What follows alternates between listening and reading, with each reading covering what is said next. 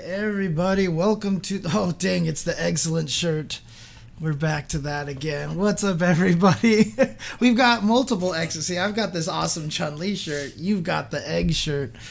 Welcome, everybody, back to the Tuesday show. My name is James, joined by, of course, Mr. Ultra David and Tubaware. How you guys doing?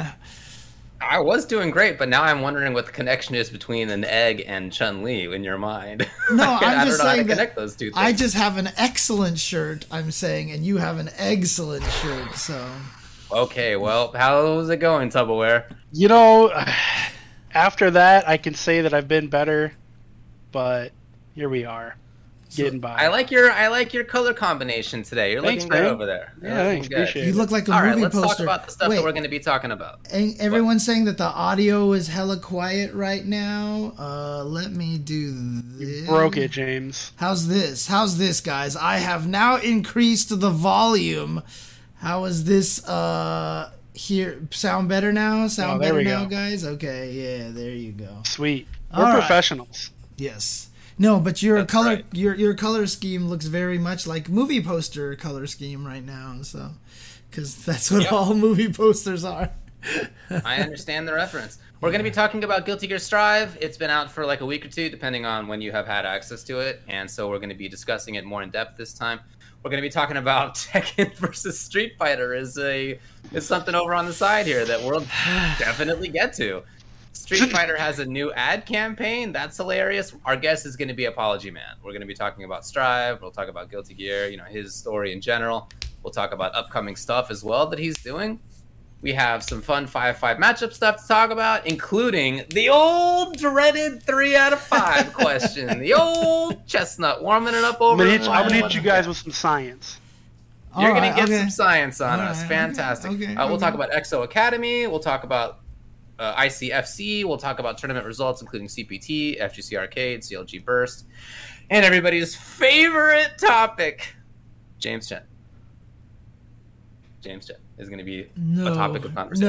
No. We'll talk all about James Chen. Oh, yeah. No. We'll talk all about James Chen. 300,000 seconds. Correct. But let's start out by talking about Guilty Gear Strive. All right. Been out for a while, and obviously... Get that there timer counting. Yeah, it's obviously been out for a while. This is a game that we've all been playing a lot of people have been playing, as evidenced by the record for the second highest concurrent players on Steam, right after Dragon Ball FighterZ. But a lot of people are playing, and a lot of people are still playing. It's crazy. I go to the parks, and they all have people in them. There's like 64 parks on USA West Coast, and every single one of them has like 5 people in there. So, at least 5. So, is that where you've been playing the most? You've been going to the parks? No, I was trying to use the parks before they fixed the PC private lobby thing. So, because that was one of the workarounds for it. But I haven't. I mean, I was actually saying to Tubaware before the show started, I haven't played the game nearly as much as I've wanted to, sadly. So it's just time and doing all sorts of other things all the time. So, what about you, Tubbo? Guilty Gear's the best. I'm the best. Okay. I don't know about you plebs down there on the 8th floor or wherever you are, but VIP Celestial here. 8th only playing the best of the players. All right. So we go hard. Yeah, I feel like James, I haven't played nearly as much as I want to, but I also feel like I've played plenty for an adult with a day job. So yeah. I can't complain too much, but man, I wish I could be one of those dudes that just has like a level 1025 Potemkin or whatever right now. I'm looking at them like how like where does the time come from? But now how does the I love the game. Now I know how the Celestial thing works. So for people out there who haven't seen this yet, when you're on the 10th floor and you can still rank up one more time to get to the 11th floor. Well, the Celestial 2 more floor. times technically. Is it 2 more times technically? So when you're on the 10th floor, if you win enough games, you get invited to the Celestial floor. Right. Then you have to win 5 out of your next 6 matches to get VIP status for the month. and then you get to stay Right. on Celestial, and you can just play the stronger players all the Now, time. when you is the get idea. when you get to for the month, is it a month from when you get there, or is there like you get there on? I think there's just a reset like the first of the month. They give you like a little like like the little butler tells you in the bubbles like Right. every month it'll reset or So whatever. so but if you get they there didn't give on you the, a date or anything. so if you get there on the 30th, you might get kicked out the next day, basically. You know, it was the same way in Killer Instinct to get to Killer Rank. Every month you had to Okay, earn it okay. again. So Gotcha, I'm okay gotcha. with it. Okay. It's okay. the same way in Mortal Kombat with Combat League. You always have to work your way to get back up to the top. Like I think that's a pretty common thing at this point. That's been the case in other non-fighting games as It well. gives replayability beyond I'm ranked Mm-hmm, number one in the world. Yeah.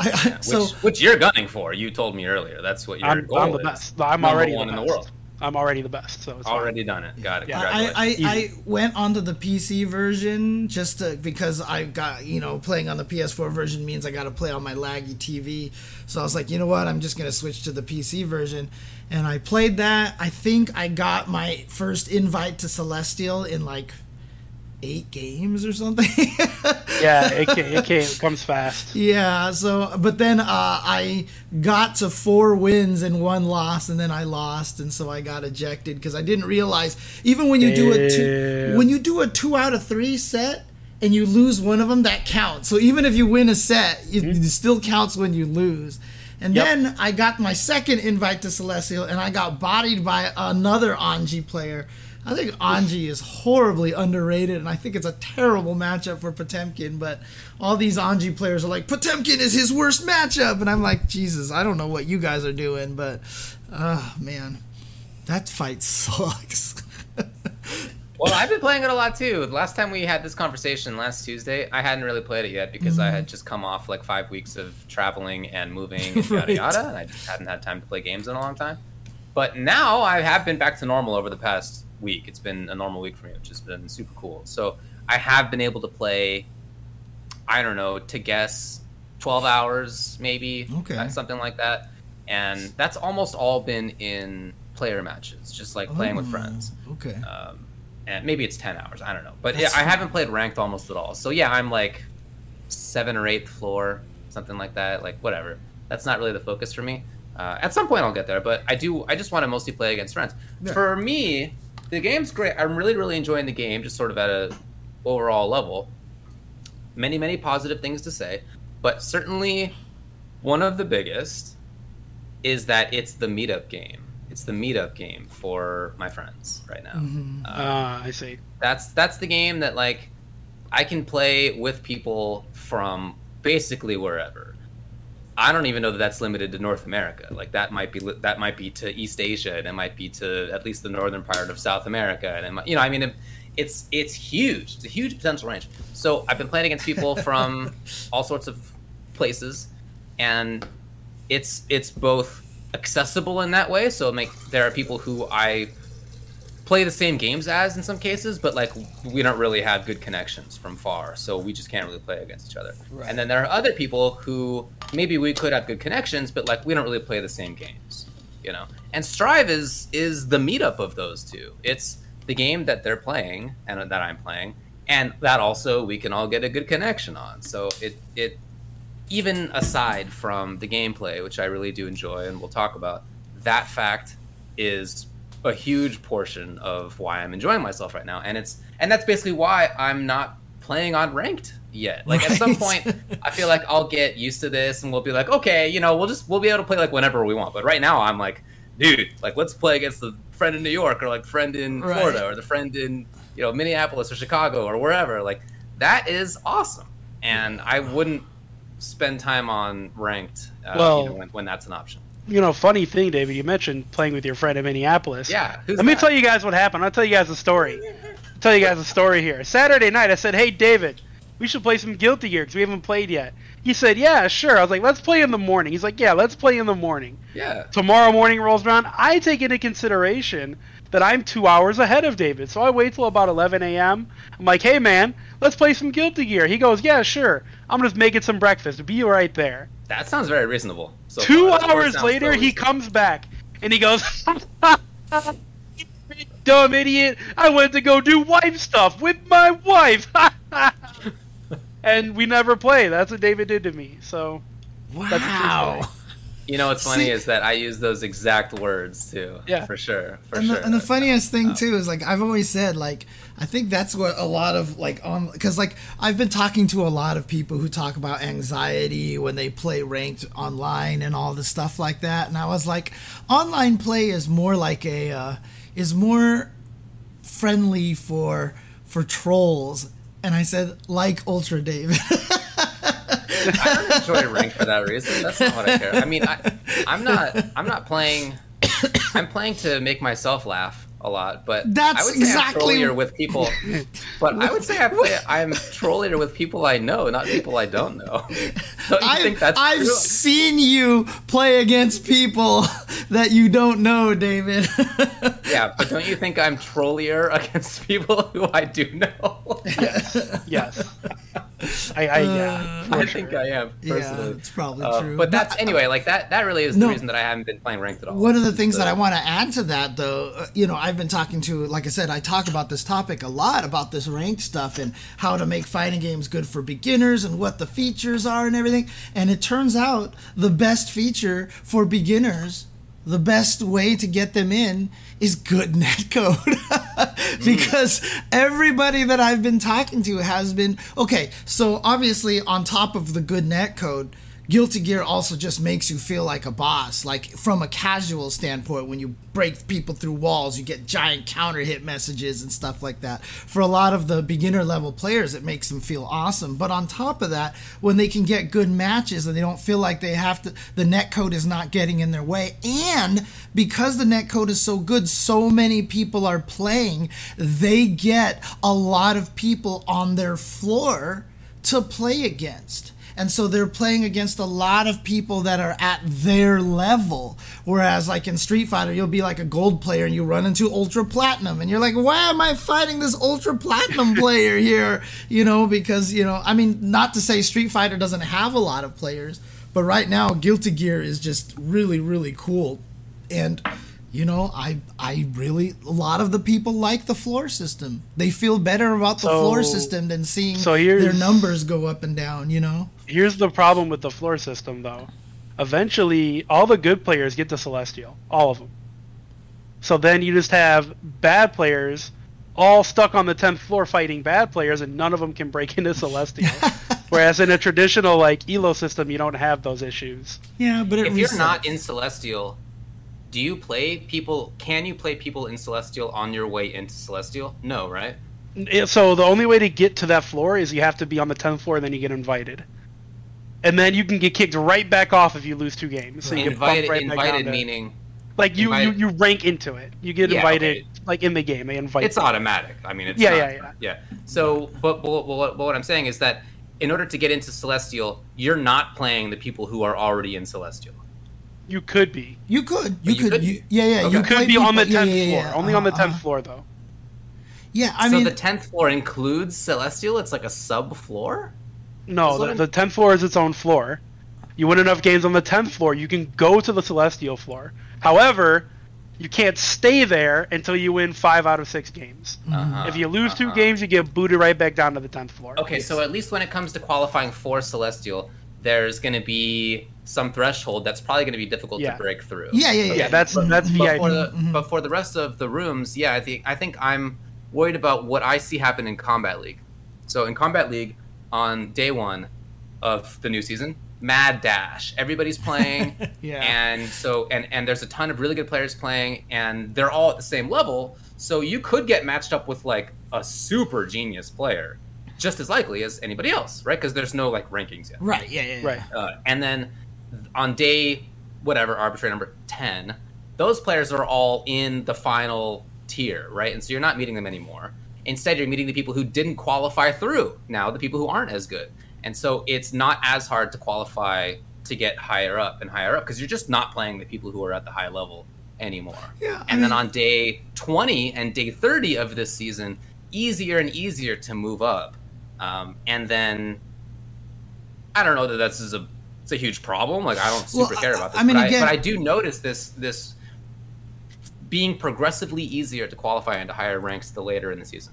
I mean, the thing about it is, for this one, it doesn't reset the whole thing, right? It sounds like Combat League, everyone starts kind of at the same place, right? Yeah. But this one, when the month happens, everyone just gets kicked out of Celestial and gets put onto the 10th floor again. So it's not going to be like a big, massive reset. And I mean, even if it was, like, you go up floors very quickly. Yeah. And again, it takes like a win or two to go up most floors. Yeah, the biggest concern, like you said, Tubo, and like some people in the chat are saying, is, you know, the concern that as the months go on, the lower floors are going to become a little more barren, so you don't run into as many people, right? Because everyone just levels up, and then you don't drop down again, and you basically have to have, like, nobody drops floors, so you're always going to need to have a steady crew of new players. Well, that's not true. You can drop from 10th to 9th and 9th to 8th. Oh, yeah, you're right. You can get demoted. You're right. Yeah, you can get demoted. Yeah, you can get demoted. Right. I think the bottleneck just comes when it gets to VIP. When it gets to VIP, it gets bottlenecked. Right. I mean, I like it right now because, like I said, it's friendlier than staring at your number going up and down. You know what I mean? And people feel, and like I said, I've been talking about this to other people too. Humanizing your opponent online definitely makes it a little bit easier to play. And I feel like the way that the lobbies work, that you can see the guy running around and kind of get an idea of who they are, and you can run into them again and see their avatar that you recognize. I feel like it makes it feel a little less intimidating than just fighting some invisible username entity. And I think that's kind of neat as well.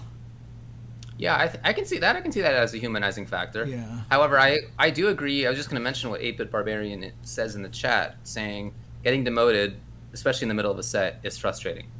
Or promoted, either way. I was just going to say, I have been in the middle of a set and been promoted, and I really don't like that. And I suspect I'd really not like it if I got demoted. I think that would probably super suck. That'll probably happen at some point. Yeah, they need to fix that. That's for sure. If you are playing in a 2 out of 3 set, it should let you finish the set no matter what. If you get demoted in the middle or promoted in the middle, it should let you finish, and then after the set it decides to demote you or promote you like that. 100%. The issue with that though is then they would have to lock people into 2 out of 3 sets, because they would have to make sure that the 2 out of 3 is counted as the W, not no. They don't. They could just register as, you're supposed to be demoted, but I'll wait until you two stop connecting to each but what other. if you win the next game? Are you not going to get demoted anymore? I also just think that why not just have the 2 out of 3 count as... Yeah, that's what Killer Instinct did. That's what MK does. That's what Street Fighter does. I mean, I guess Street Fighter gives points. Never mind. I would rather have it that way too for getting into Celestial, that you have to win 5 sets. I would rather... No one would ever do that. Yeah. There'd be just like the top player there, the top player, just one, gatekeeping everyone. Anyway, this rank system, I guess we'll talk about it as it goes on, like as time goes on. We'll kind of see how it plays out. I'm skeptical. I don't love it, but yeah, I mean, I hear what James is saying about I'm not a fan. The characters, maybe humanizing people could be cool. As far as the rest of the lobbies go, dude, let me tell you about. I know this is everybody's experience, but Keats and I, for probably 5 to 10 minutes, were trying to get a game together in a private lobby. And it kept teleporting me from one game station to the other. And it kept teleporting him from one game station to the other. And that process was just us literally teleporting around this house for 5 to 10 minutes. And a couple times being like, oh, it says initializing on my screen. And he'd be like, what do you mean? I'm on the exact opposite side of the house from you. It doesn't say initializing for me at all. And finally it did happen. And that process just sucked. It was 5 minutes, something like that, for me to turn on Steam, go into Strive, go into the online mode, go into the player mode. That took minutes. And same for him. And then it took another 5 to 10 minutes to actually connect with the guy who I was in the building with. Yeah, the private room. That just sucks, dude. And once we started playing, it was great. We had a really fun time. It was very cool. But, dude, everything before that, I just really could have done without. I really could have just done without the entire process. Is that true? If people have... Just had a button that's like, well, hey, here's Keats's friend code or whatever stupid business. Just let me play him. Yeah, interesting. Mike Lee Story said that there's a glitch with names. A bug with names. If there's a space... Apparently, if you have a space in your name, it causes errors. Interesting. I don't know. I don't have a space in my name. Well, he does have 2 spaces in his name. Well, I also doubling the bugs. I also have 2 spaces in my name. Yeah, quadruple bugs. Here's the thing: like when I've been trying to run, lobbies for my, for the viewer lobby stuff on my stream, and it's been miserable. Like I can't even play. Like Soul Calibur with Parsec, I can actually play, and then the other machines, people can handle it and stuff like that. When I'm doing the Guilty Gear one, I literally can't play. I have no time because I have to spend the whole time going, okay, jump on this machine. No, don't start yet. Wait till I spectate, and then here, do this. And it's absolutely miserable. Their private lobby system is miserable. This we've talked about it many times. This part of the game is ass. It's ass part of the game. The rest of the game, maybe that's not quite right. The gameplay side of it, love it. I'm having a super blast so far. Mm-hmm. Everything else about the game, I could do without. The entire rest of the package to me. But that part of it is really, really, really good. I'm having such a fun time. And I have found so much more interest and complexity in it since doing the missions and getting to understand more about RCs. In the betas, I didn't do that. I don't know if it's available, right? It was not. Okay, so for that, I just figured the RC was like basically how I thought of it in like old Guilty Gear games, but it has all these different uses, and it's really interesting, and it lets you do a lot of different stuff. And so ever since I kind of figured that stuff out, I have felt a lot more engaged in the game, and yeah, I've been having a blast with it. I've been playing Axel, and I think he fits me really well. I like a lot of what he does. He seems like a strong character to me, although I'm not good, but he seems like a strong character to me. And I haven't yet fought anybody who makes me mad. I mean, every character seems like they have good stuff, and they all have things that are, good mix-ups, good control, whatever it is that the character does. But none of it, all of it seems interesting, I guess, rather than being stupid or OP or whatever. I haven't seen anything that makes me think that it's less interesting because a character is good or bad in a particular way. You haven't seen me yet. As soon as you see me, you're going to be like, wow, I'm so angry and annoyed and mad. Definitely not. Big facts, yeah. I think Mei looks cool. I mean, I've watched a lot of Mei so far because she's on like every video game stream, and I think she looks cool. In fact, if Axel didn't exist, I could totally see myself playing this game's E-Honda. That makes a lot of sense to me. Yeah. Definitely this game's E-Honda. Leo is scary. I feel like, let me tell you, I played against a Leo a few days ago. One of my buddies. Oh God! What the heck? Sorry. Oh no! I just hit all the wrong buttons. Sorry. Okay, go ahead. And here's what I did. I pressed punch a lot. I pressed 2P a lot. Sometimes I did like far slash or charge back forward slash. Like it was that matchup as Axel feels like it's pretty good. So here's the thing, for those people who are having trouble with Leo, is go to training mode, make him do close slash heavy slash into run behind, and then just practice throwing him. Like learn to time that throw. You can get the throw every single time, and it makes it so that it's much easier to fight him. So all right, what about you guys? What character? I know it sounds like a Mei for Tubbo. We've talked about that. How's the Mei life going for you? How do you like her? How do you like her matchups? What do you think? I don't like fighting Axel. But that's not going to matter for you. I mean, that's whatever. Okay. But yeah, no, I think she's really strong. I think she's overrated by most people, as the Honda Blanca type characters, Charlottas, etc., are always at the beginning of games. So that's fine with me.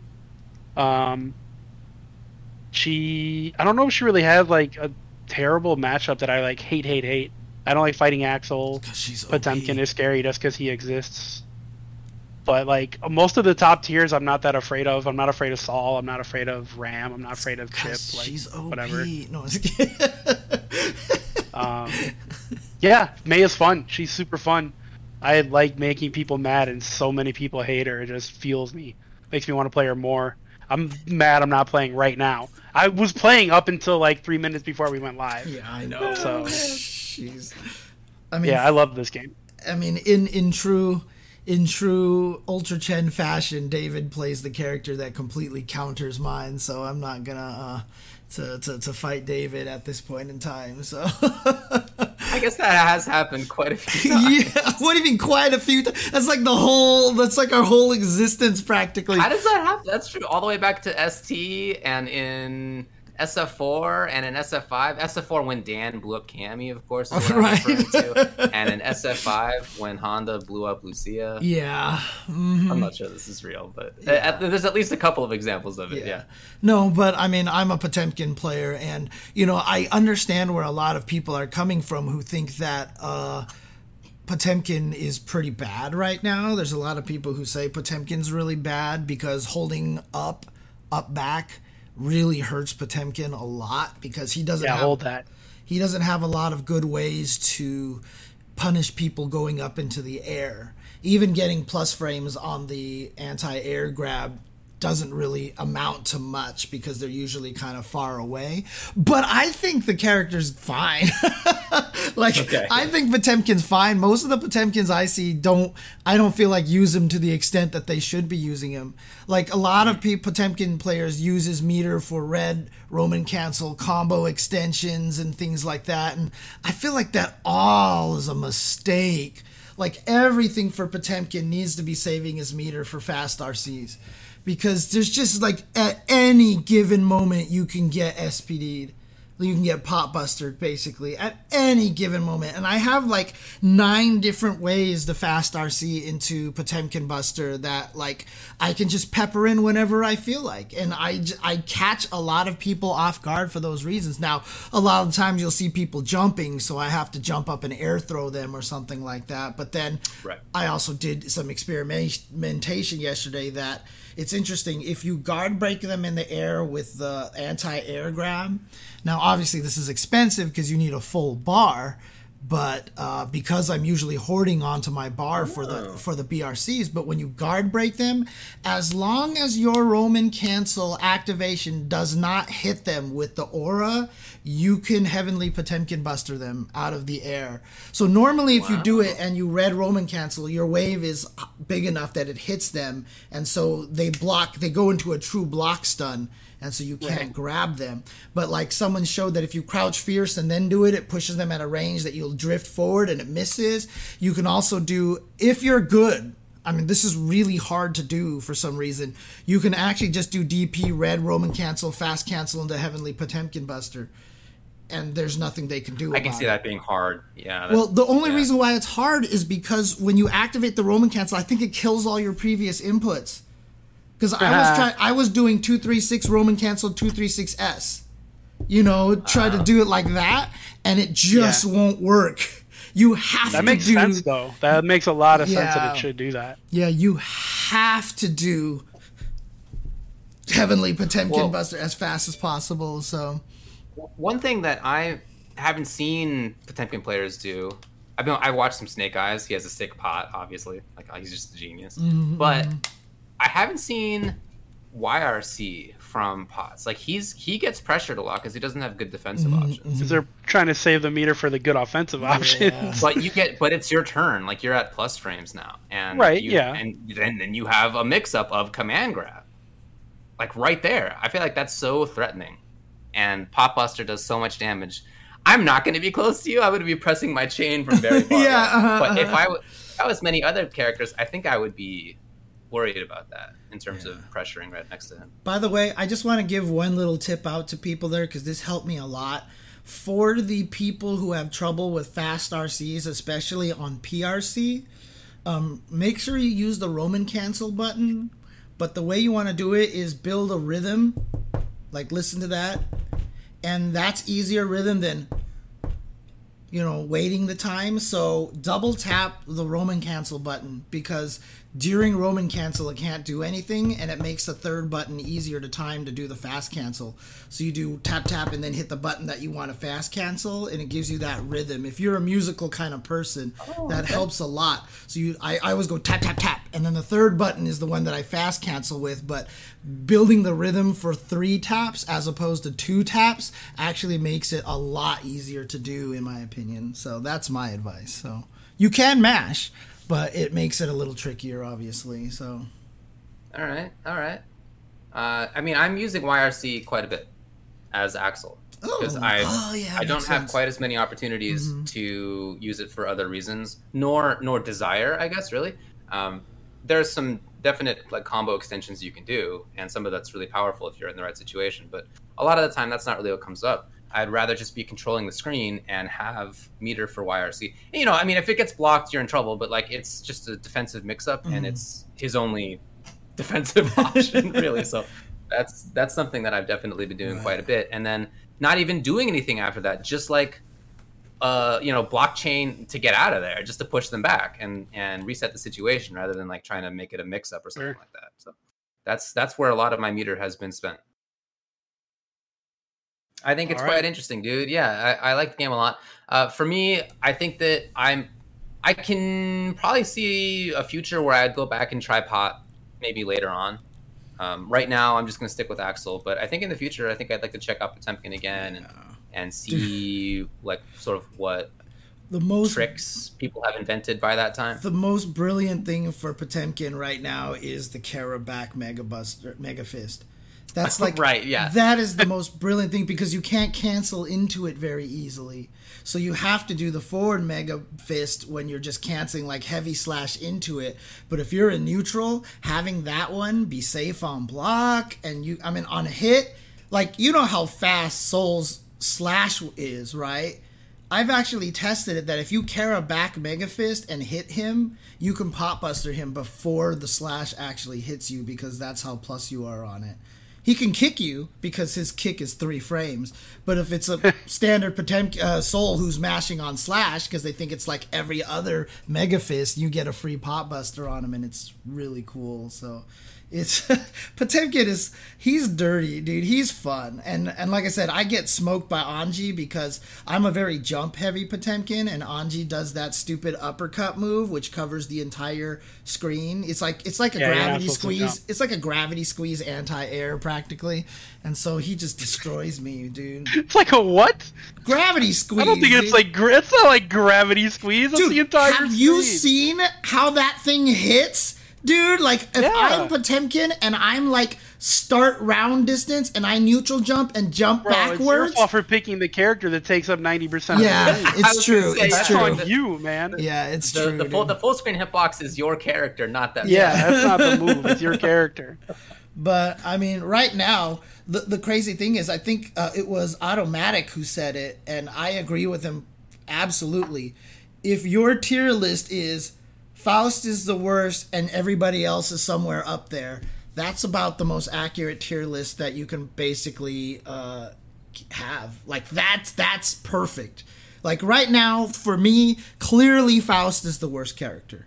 And then everybody else it's like Soul, then Ramlethal, then like one of like 6 characters, and then everybody else, like all up here, and then poor Faust. Like can you briefly put? I know I see that we're running out of time, but can you briefly put the tier list that I linked onto the screen? Oh, that's right. You had a couple of those, right? The Japanese one. The Japanese ones, yeah. Right, and this don't take this to be definitive. I think instead it makes the point that James was just making, which is that so many different people have different tier lists right now, and these are even a little bit different than some others that I've seen. While you're getting that ready, I just want to briefly say that there was a patch which was supposed to fix some network stuff and graphics stuff, and I don't know whether it's fixed the network stuff because I have played it since then, and I didn't have a great time with that functionality. But I haven't seen I haven't had any graphics problems on the stage L'Oro di Illyria, I guess, which was supposed to be an issue. So for me, that hasn't been a problem. So,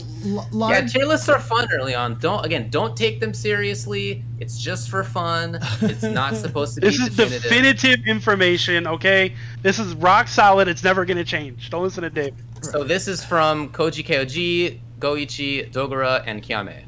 Okay, so this Or is very Koji's. strong Japanese players. This is Koji. He actually has Chip in S. Interesting. So if you're not looking at it, yeah, it's Chip in S, Sol, Mei, Milia, Ram, Geo in A, and then etc. And to be fair, one thing I like about this is that he doesn't know where to put characters like Axel, because his character Potemkin gets eaten so badly by Axel that he's Right, like, well, yeah. I don't really know what to say about that. Is Axel good, or am I just, am I playing the wrong character, or what the deal is? Okay. And then Goichi, here's his Soul, Chip, Mei, Leo, and then, wow, he actually has Ramlethal in B. He's a Ramlethal player, that's why. He's downplaying his character. Well, he was playing Chip for a while. Yeah. That seems... Faust in last place yet again. Faust in last place for the fourth one here. I'm not sure whose this is. This is, but again, Sol on top, Chip also on top in S, and then A is, this is Dogura. Ram, Geo, Mei, Milia, and Zato. Yeah, see, this is all pretty accurate to me. The only thing I will say that I think is wrong consistently between all four of these is that I think they are horribly underrating Anji. I think Anji is terrifying as a Well, character. we didn't even really look at the last one yet, James. Yeah, we haven't looked at the last one much. Well, you were right there. Yeah, Yeah, that this was the one. last one here. Yeah. The last one has Sol, Chip, and Zato in Wow. S. And in C tier, it looks to me like, well, maybe it's not specifically ordered, but Faust, Nago, Ino, and Anji are all Yeah, in C I tier. see. I think the most interesting thing is they consistently have Ino ranked pretty low. Yeah. And I think Ino is pretty strong. Yeah, same. There you But- go. There's a look. Again, The best thing about this Early, is that obviously. and that's the best thing is that everybody is everywhere on this tier list, and I think that's actually super cool. That makes me happy to see, basically. So totally agree. All right, All right, moving on. let's move on. Let's talk about this topic for a long time. This next one, this important No, topic. that's not. all right. That's right. The topic is Tekken X Street Fighter. And I appreciate your long headline, David, that you gave for it. So Is it dead or alive, or virtual fighting for life? Well, I don't know. Here's the news. So, Harada, producer of Tekken, y'all know who it is. On a show that he has, Harada's Bar, he said something that was originally translated as something like Tekken versus Street Fighter died after it was about 30% done. So, like, they had worked on it, and then it died. And people were like, oh, so what this means is that, like, it was officially canceled. For sure it's not happening. It's definitely dead. And then he clarified, and he was like, actually, it wasn't canceled. What do you think? Is it canceled? Are we ever going to get this game? What do you think about this important topic? I think that Harada is the new Ono. That's what I think. I think he doesn't know what the hell is going on with this game. That's what I honestly believe. ooh, that's I don't think he knows what's going on. That's high. The new Ono, you're giving him high praise? Is that the Yes, intended meaning? exactly. It's very high praise. Very high praise. Yeah, So- look. I can't defend him. The "Don't Ask Me for Shit" stuff was funny, but years later, man, it doesn't seem so funny anymore. It just seems like you don't know what you're doing, and it's rough. Because I like Tekken, and I want Tekken to keep doing great things. Well done, you know? Tiny Text in the chat, by the way. Well done. What? His comment, Tiny Text's comment in the chat. I like that. But I mean, from what I'll say though is that just kill it. Just kill it. You don't need it. Who cares? That's how I feel about it right now. You already put Akuma Geese and all. What do you want? with a Tekken Cross Street Fighter 4. Like Tekken, you're I think it'd be more important to build it into your brand to make it stronger and just put guest Street Fighter characters in there. Leave it open so you can bring in guest characters from other games like you're already doing, right? Why limit yourself to Tekken Cross Street Fighter? Just put in more Street Fighter. Just ask Capcom, like, hey, can we put this Capcom character in? And just build it into either Tekken 7 or Tekken 8 or whatever, you know? I just think there's the point of it isn't there anymore. So I'm just... Yep, I agree. Yeah. Yeah, thinking back to when Street Fighter Cross Tekken came out, and around the same time, or was it simultaneously? I don't remember now. Tekken Cross Street Fighter was also announced. Yes, they were announced together. That's what I thought. Yeah, that was just a really different era in the FGC. There wasn't as much stuff going on.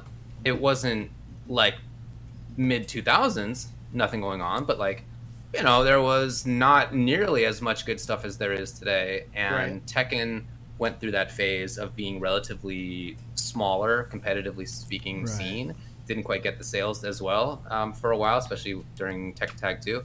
So that, for me at that time, I felt like, oh, big news. Like, this is going to be 2 new games that, like, hopefully I'll care about, and that's super cool. And I really like that Tekken's getting some shine because it hasn't been on the come up lately. Now Tekken has been like on top. Like, killing it. It's not on the come up. Like, it's been on top for a while at this point.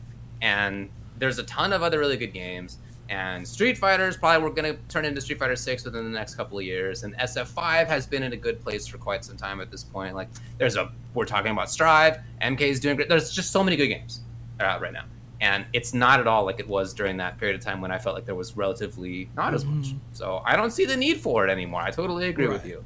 Yeah, so totally fine if it never happens. For me, it would have been like back then when they announced that Tekken could use the extra eyes and popularity boost by adding Street Fighter characters in there. But I just don't see that as a necessity anymore. Definitely not. I just don't see that as a thing that needs to happen. So 100% agree with you. Okay. All right. Well, unless you have anything else to say about this important topic, let's move on to the next one. Sure don't. Are you sure, Tupperware? We have 30 seconds left. Sure. Okay, fine. All right. Well, if you insist. What the hell is this? Please play this. Is this? Please play this. Please play this. That's right. Now, am I going to get Street Fighter 5 officially has the Stank Police. Am I going to get copyright infringed on this or something like this? I don't know. I hope not. You can mute it because the sound doesn't really matter. The sound does not matter. Okay, according to David. All right, let's get this. No, that we can use this because it's reaction video. Reaction video. We can use it. That's Is that how copyright law works? That is. I reacted to. Okay, let's do it. You should know that, David. I reacted to a video a while ago, and I still got YouTube copyrighted. Really? Yeah. Well, then we're gonna get copyright. Well, all right. We got I'm a just lawyer. Gonna keep the volume low so we can talk over it, and so that way it won't be able to recognize it as easy. All right, let's do this. What is going on here? There we go. Street. Okay. Ryu, Zangief, Ryu. Oh, okay. Is that where this? I've seen this clip. I didn't know where it was from. The smell. The stank. It's the stank. Ryu's the Stank Police. Oh my god. He's trying to be. Oh my god. I thought this was a mod or something. No, this is something that they actually made for a commercial. Yeah, it's a real thing. Oh my goodness. Oh, is he gonna... Oh, he's gonna super him with deodorant. Yo. Ridiculous. This is a commercial for the Japanese company Kao, who makes deodorant, I guess. And they got Street Fighter 5. And that's actually in the game. You can tell it's not like they just had some new graphics that were put on top of it. Like that they programmed the smelly jacket into the video game. Yep. Well, you know, what do you think about that? Good on them. Good shit. I mean, that to me is that's a successful ad campaign, I think. I think that's actually kind of hilarious, dude. At least it's like the actual game instead of, like you said, like some really janky thing where, you know, it's just like, or like some weird cartoon that doesn't make sense, you know? I mean, look, fighting games are popular in Japan, dude. They'll help sell stuff, so there you go. the first time I saw it, before I realized what it was, I thought it was a really, really, really low taste humor that they made COVID a character.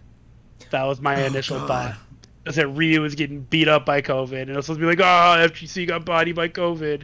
And then I realized what it actually was. I was like, oh, okay. But that was like my first thought of like someone was mad. Yeah, I was gonna be outraged. I was ready to get on Twitter and yell at people. And, I was ready to be mad, and then I was like, oh, it's the stank. Got it.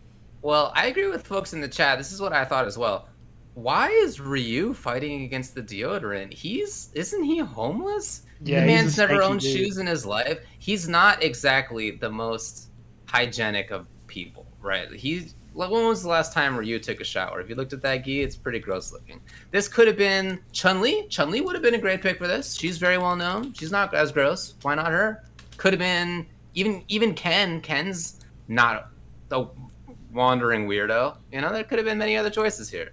Why not Zangief? Do you know how much grooming it takes to get your body hair and your calf hair in exactly those spots only? The man must shave twice a day. He's shaving twice a day. Look, Have you ever man, done that before? Have you shaved your chest hair to match Zangief? Let me tell you, dude, back in the college days, everybody wanted me to shave my chest hair for the purposes of going to college football games and having one of the letters on the chest just be made out of hair. Of course, yeah. I refused. By the way, this is official Capcom artwork, just so you know, right? So this is official Capcom artwork. So I just want you to know that Ryu actually does go to the... He does wash his clothes. There he is to steal other people's clothes because he just doesn't have it. Just patiently waiting for everyone to leave so he can go in the dryers. Oh, man. He has chin hair, but he's completely removed his calf hair. They're like shiny... I mean, that's not how mine are. I don't know about you guys. That's not how my calves look. Tubbleware's looking down just to check. Yeah, same here. All right. That's it about this Bonchan and ad campaign. I think it's Gachikun. kind of cool. We're talking about what? Interesting. Okay. Anyways, okay. I mean, Tokido was in like in a B&W commercial, wasn't he, or something like that? Or he was like in a car commercial, wasn't he? Yeah, he was in a car commercial. BMW, yeah. Yeah, BMW, okay, yeah. There you go. I mean, shout outs to Tokido, right? I mean, he's doing big things right now. All right, well, we're going to take a quick break, and when we come back, we're going to have guest Apology Man on to be talking with him about Strive, talk about his character. He plays Faust, the best character in the game. We'll talk about his background in fighting games. We'll talk about upcoming stuff as well. All right, be right back, Stick guys. around.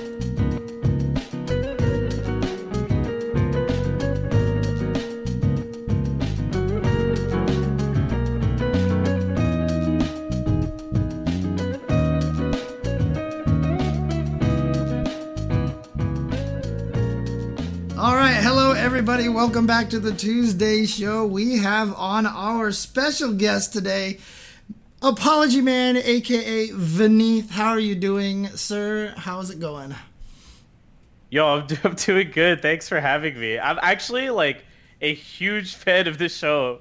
I've been watching this show legitimately, like religiously since like 2014. No joke. What? I've been watching it for a really long time. Yeah. I never see you in the chat. Man. Anytime you wanted to come on, he could have just been like, "Hey, bring me on." I'd been like, "All right." I know I never posted it in like stream chat or whatever, but like I would just like watch your YouTube VODs of it because Sure.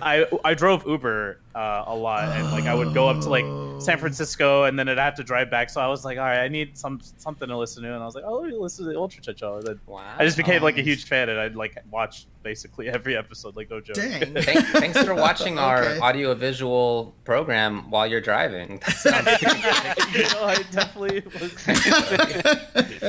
No, I do appreciate that. That's super cool. So Tupperware invited you on, which is really great, and we're going to be talking about Strive, and we'll talk about upcoming stuff as well. But as always, I think it's pretty cool to just start with your background in the FGC, how you got involved, when you started playing fighting games, and when that became something more competitive and serious for you. Yeah. So I started actually with Super Smash Brothers Melee. I'm a Smash player. I know it's true. When But, Ultimate I came started out, in, like, when Ultimate came out, you were entering tournaments. I remember, right? You were Lucario, I think, right? No, I've always been like a huge fan of like the Smash series. I've played in middle school with another friend of mine, really close friend of mine. We still compete in fighting games to this day, a 2 GB combo. I don't know if you're familiar with them in like Under Night, but yeah, we were like trading partners in like middle school. We played Melee together. We went to our first tournament together, and like I just got addicted since then. Nice. And over time, he was like, I don't really feel like playing Melee anymore. This game's kind of lame. And I was like, what do you mean? What are you going to do? He's like, yeah, I'm going to go play like Guilty Gear and BlazBlue. I'm like, this is lame. I'm going to keep playing Melee. And then like Brawl came out, and then like it kind of put Melee a little bit into like the Dark Ages at that time, the Dark Ages. But after that, I was like, you know what? I want to play with my boy. Like I'll try BlazBlue. I'll give it a shot. And I used to go to my local arcade in Sunnyvale Golfland and played BlazBlue, Calamity Trigger, and Continuum Shift, and that's kind of like what got me in my start for like traditional fighting games. And I've loved traditional fighting games ever since, like anime fighting games in particular. I stuck with the BlazBlue series for a really long time. Then I eventually went to Marvel vs. Capcom, which I think more people know me for. And I just the rest is history, I guess. Right, from Marvel. I played that for like 7 years or something, like something crazy. And then Dragon Ball FighterZ came out, and that was like perfect amalgamation of my skills I had acquired up until that point. Right, anime and team-based fighting game. That's and, true. Yeah, I'm still going. I'm still playing. It's been quite the ride. All right, so before we get into the rest of this thing, pick one of the following two: BlazBlue or Guilty Gear. It's BlazBlue. I'm sorry. Wait. How many Guilty Gear games have you played though? So I played a little bit of. I didn't play XX like that seriously. I played it like at the arcades and like just as like for fun on the side casually. I played Xrd like a decent amount. Like I didn't compete super hard, but like I did play it and I had fun. But BlazBlue is my legitimate, like that's almost like one of my favorite fighting games of all time. Right. Like Marvel 3 is my favorite, but like right under it is BlazBlue for me. Well, Marvel 3 is everyone's favorite. It's the best fighting game of all time. Come on. So you had a lot of success in some of those games, dude. And I'm curious how you would describe your coming to the place of having like that level of skill and talent in the game. How did you develop that?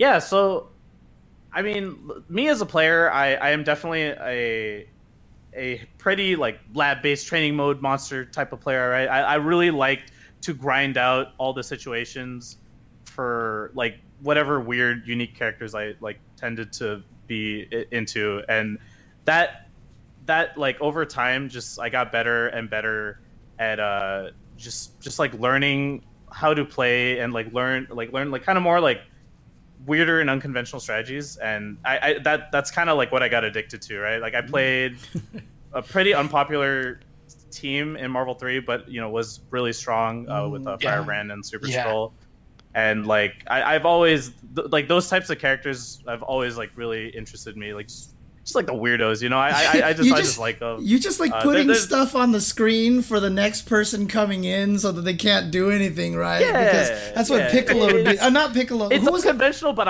it's cheap too. Like I definitely love the cheap stuff, you know.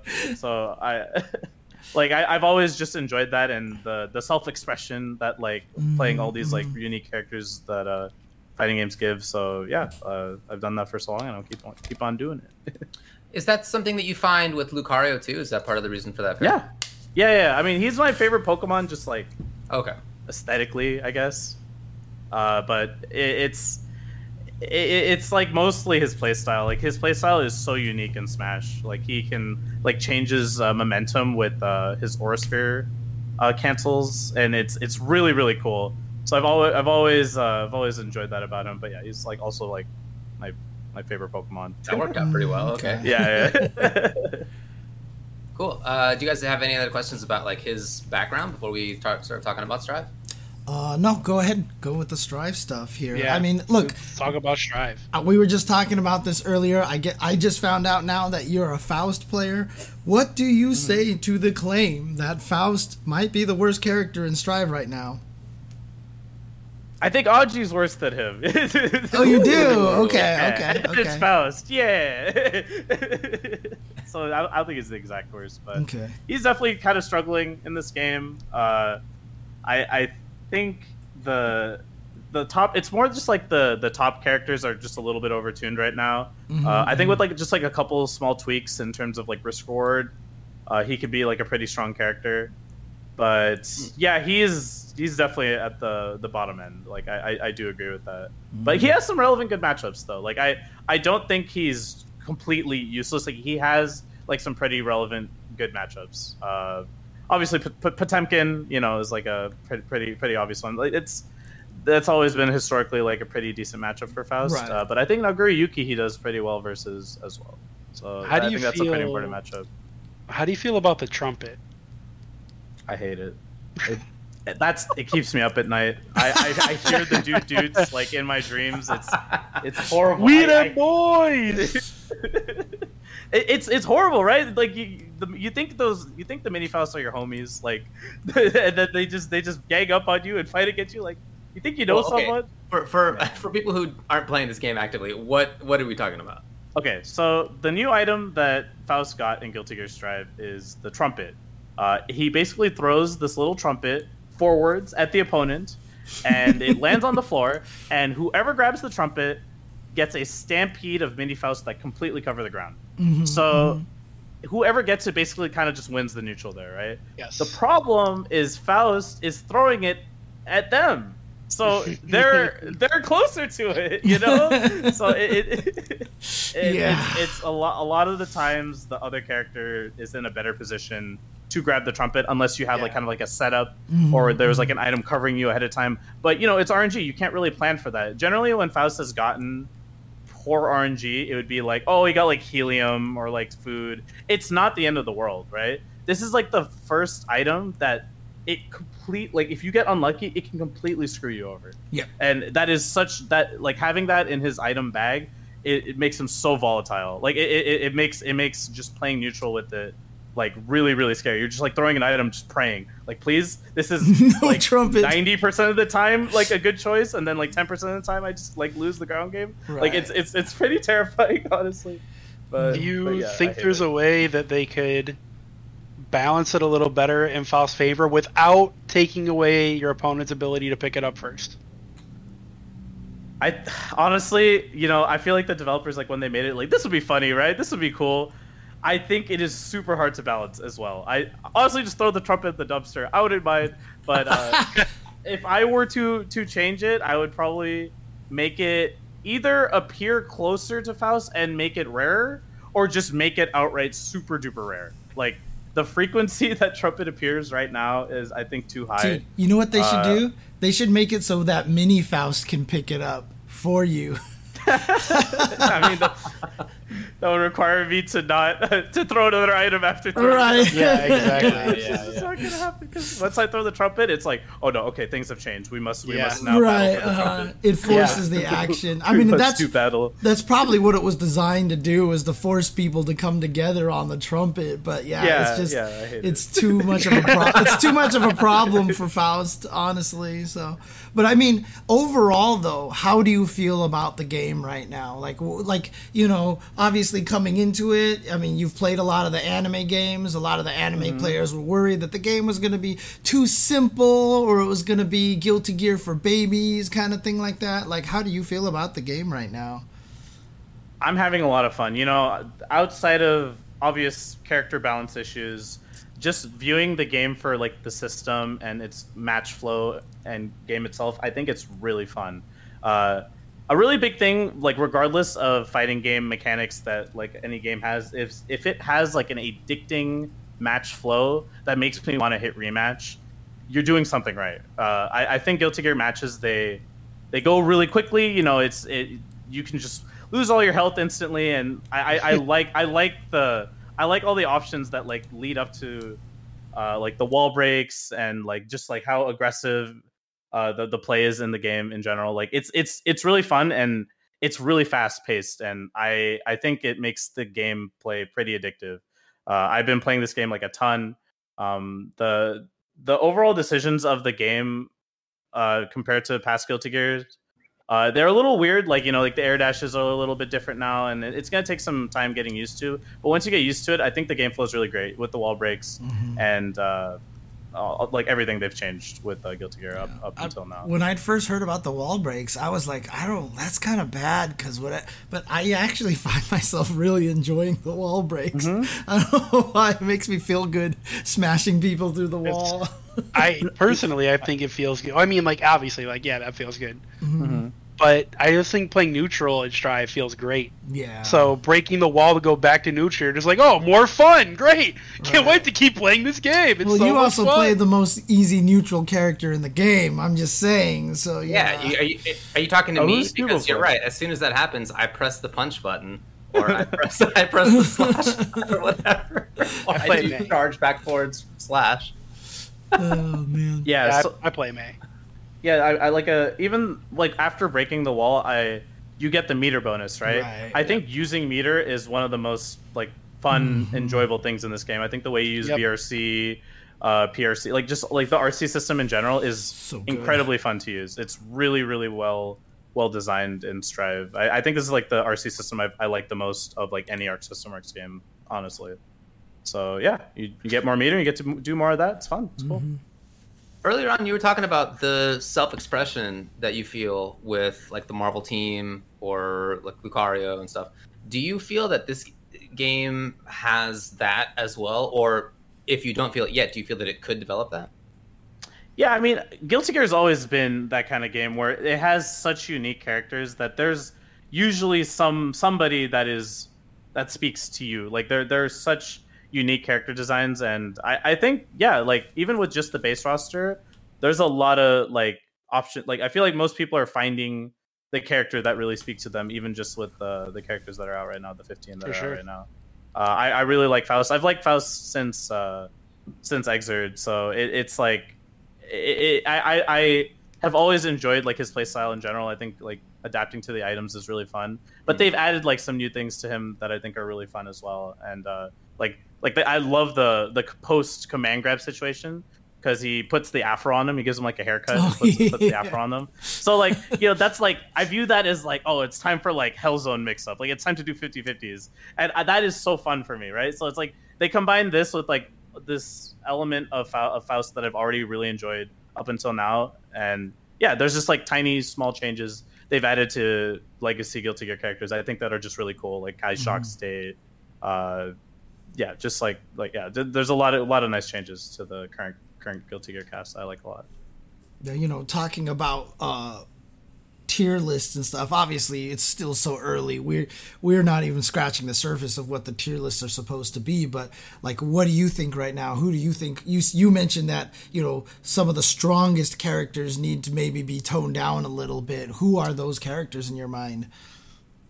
Yeah, so I think it is early to say, right? Like I'm definitely not a fan of just being like, oh, he's the best. Just like, look, he just wins every matchup for sure. There's no counterplay. I'm not a huge fan of that, but I think there are some pretty like overtuned, like super obvious characters that are top tier. There's always like those top tier characters where it's like, there's potential here. Like, let's see how it develops. But I think right now, like the obvious top two, I think are Ramlethal and Soul. I think that's what everyone is saying. I think they are pretty absurd right now. I'm not gonna lie, but even outside of them, I think Chip is really good now too. Yeah. I think Chip is super insane also, but and May as well. I think those four are like kind of the most egregious characters in my opinion right now. Egregious. Yeah. Earlier on, we were looking at some of the tier lists that some Japanese players are putting out, and they did have Chip really high. Some of them had him in S tier. A couple of them had him in S tier.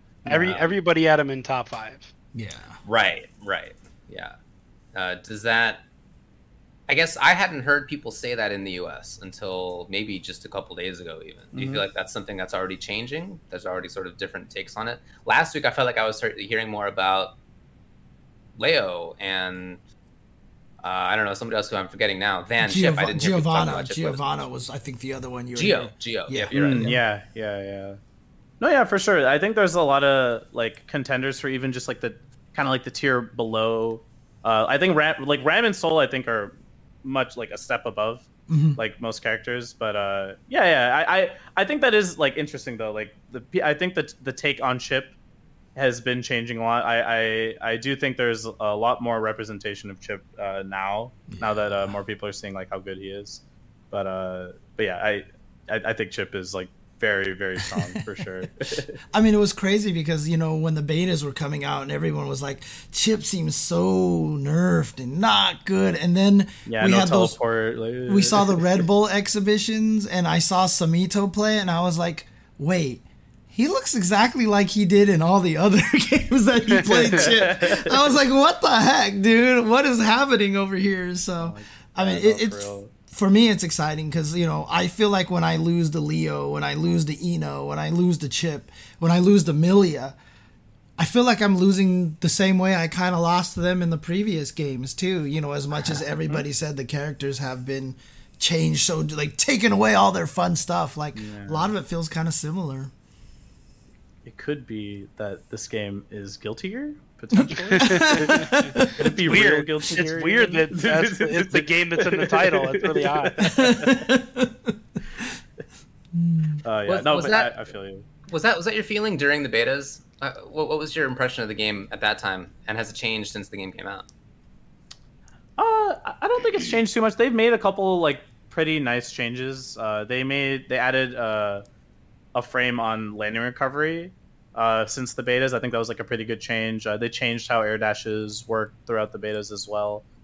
I'm pretty. It's the game has changed like for sure since the betas, but I think the overall like the high damage, like the overall match flow is like kind of basically the same, honestly. Okay. Like I do like the changes though, especially the landing recovery change. I think that was like a very, very important change they made. If you can like target your opponent's landing recovery, regardless, you don't have to hit a button. They jump, and if you hit them like on the last 2 frames, you can get a punish on them. I think that's really big.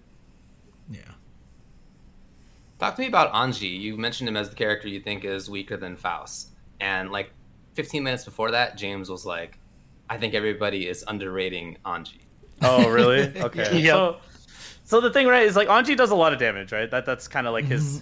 That's like a big thing that he has going for him.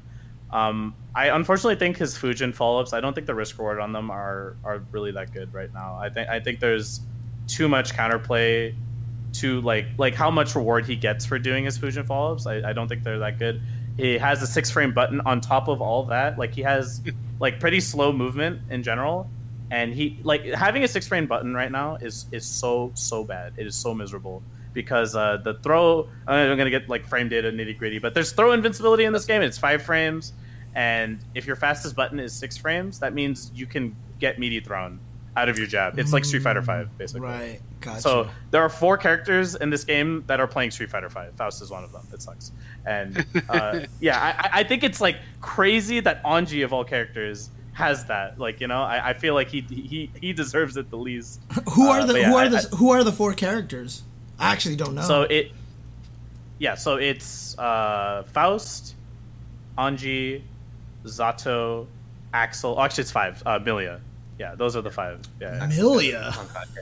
Yeah, Milia is one of them as well. Dang. Okay. Yeah, and by contrast, if you aren't aware, people in the chat, the fastest are 3 frames. There's a couple of those, and then there's like a few each of 4 and 5. Right. As the fastest button for the character. Yeah, they could probably lower Soul's kickback to 5 frames and from that'd be nice. I'd like that. So what do you see yourself doing in this game? Is this the kind of game that you feel that you're going to be taking seriously? Are you still going to be taking Dragon Ball seriously? What are your plans right now? So, you know, like this game just came out and everyone's in the honeymoon phase, right? Everyone's just playing the game. It's new, it's fun.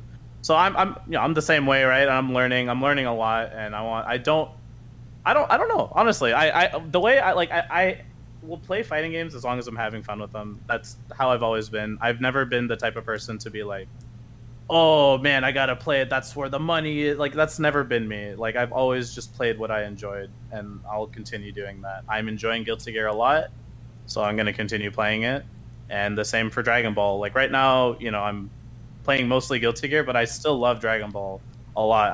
I'm registered for CEO, and yeah, I plan to like compete and practice for that as well. Okay, so in that case, if you are planning to do both of those, how do you handle trying to play multiple games competitively? That's not easy to do. People are taking individual games seriously and focusing hyper much on them. As somebody who wants to play multiple, or who really has been playing multiple, but how do you get along with that? Yeah, so I actually had some issues with that in the past. When I was playing, it was like Marvel 3. There was like an Evo that I went to. It was Marvel 3, BlazBlue, SF5, and Smash 4. I entered like four. Like those are like the 4 matches, right? So when they make pools, they try to at least make round 1 pools not collide. But it's hard to plan for round 2 pools, which I made round 2 pools for like all those games. And then I was like, I had to play 3 pools at the same time for like 3 different games. I was like, I actually cannot do this like whatsoever. Yeah, like I was not having fun. Melt. It was too much, yeah. And I felt like I was spreading myself thin because my main game was still Marvel 3, which is what I wanted to do the best in. And I was like, like putting my GameCube controller away, like walking across like the venue to like play F Champ. I'm just like, this is not it, man. Like, so I definitely had to make some changes with Dragon Ball specifically. When Dragon Ball came out, I was like, okay, Vineet, I am going to you're not going to play multiple games. You're going to just focus on Dragon Ball and do your best and just put all your focus into it. And it gave me like really good results. Like That's awesome. think that change was really important for me. But I want to see if I can do 2. I don't know, honestly. It's been like 2 years since I've just focused on a singular game, since I've gone back to like playing like in multiple. So we'll see. I'll do my best. Well, speaking of Dragon Ball, are you worried about the game's future at all? I mean, obviously you played Marvel 3 that had no support whatsoever. So I would assume you probably don't. But I mean, are you worried about developer support ending for that game? No, not actually. So the future of the game competitively, I have no fear whatsoever. There's such a dedicated fan base for that game, and people people love Dragon Ball, and people have there's just like a huge base for it. Like I don't think that game is going anywhere anytime soon in general. But I also think there is potentially still developer support for it. Like I actually haven't even given up on that. Okay. I don't think there'll be like, because I don't have any inside info. Like I'm just FYI. But like I'm just saying. Like I theorize that there might be potentially, because they did mention like supporting the game later a little bit, like in I think like announcements, and I think that could be like balance patches. Like the thing that everyone wants is obviously rollback netcode for the game, and I would love that as much as the next guy. But the game has already like made its money, so I wouldn't hold my breath for it. Like I don't think financially it's like probably like the thing that's best for them. Probably. If they do it, oh my god, I would go insane. I mean, what's funny is I feel like a balance patch would happen. Okay. I mean, what's funny is you kind of had to throw out that caveat because Bandai Namco has literally tasked you with like some of the character showcases and stuff like that. I mean, what did that mean to you? Like, how does that feel being like the guy who gets to go on the show, where new character come out and you get to demo the character for the world, I mean, how did that happen? No, yeah, it's honestly, it's a real privilege, and it's so awesome, and I can't thank Bandai enough for letting me have the opportunities to do that. But yeah, no, it's awesome. Like I really work my hardest on it too. Like I don't just like take as like, oh cool, I get to play the character. Like I really like focus and try to break down the character as much as I can, and like learn as much as I can to provide like the info about the character the best way possible for the showcase. So I'm happy that like Bandai was like happy with my work to like keep continuing to have me on for like all the showcases. And like I enjoy doing it. Like it's really cool. I love labbing like fighting game characters. It's awesome. Like it's just like a huge passion of mine. So it's cool to be recognized by like the company that like makes awesome. the games to like let me even do that. It's honestly like really awesome. Talk to me about what is coming up. What's this upcoming event? Oh yeah. So we have this Saturday at 6 p.m. PST, 9 p.m. EST. We are having the North America versus Japan 10v10 Guilty Gear Strive exhibition. So it is something that I am working with Arxis and Red Bull. They are sponsoring the event and it's being run on my stream. We are going to have a online 10v10, and it's going to be really sick. The players on both sides, like it's very stacked. It's going to be a really good treat to watch. A lot of the matches I think it's gonna be close, and I think it's gonna be really competitive too. So we have me and Sagem on for commentary, so it'll be a good show if you want to come by. It's twitch.tv/apologyman. It'll be cool. Come through on Saturday.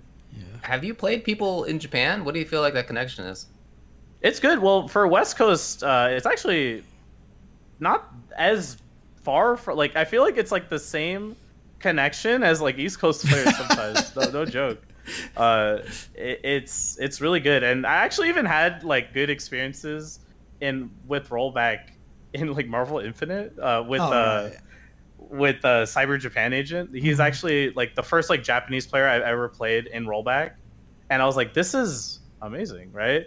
Yeah. And now that like I'm playing a fighting game that has like really good rollback again, like it's the same thing. Like it just is great. If you're from like the West Coast, like playing to Japan, it's very, very good. It's incredible. It's very good. The MS is not like absurdly high. It's very playable. Right. Yeah, that's actually my experience as well. I've played a little bit against people in Japan, and oh dang, okay, wouldn't have known it except for just like their info saying that they're Japan. But other than that, like it's felt normal. Yeah, I played Japan from the Midwest, so. Yeah, that's even more. Nice. Yeah, crazy. I saw Zynak in the chat earlier, so bless Zynak and his team over there. So, but I mean, Zynak.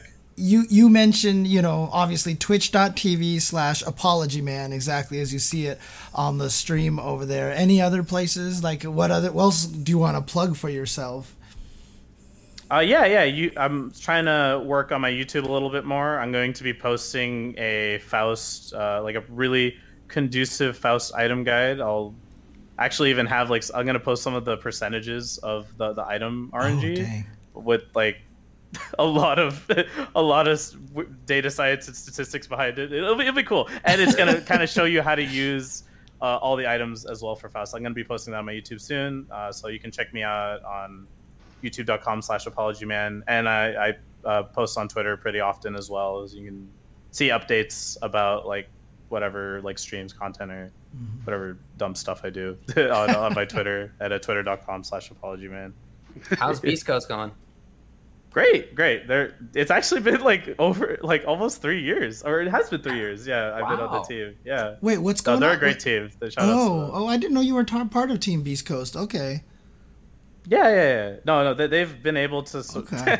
I didn't know. They've been able to support me. No, it's fine. It's like these guys here are just like shaking their heads at me. Since like Dragon Ball and like the first 3 months, like they sponsored me, and they've just been able to support me, and like I've been able to like just live like from their support. It's awesome. Nice. It's honestly a dream come true, and yeah, shout out to Beast Coast. Really cool. Now, cool, man. Well, good luck on the commentary.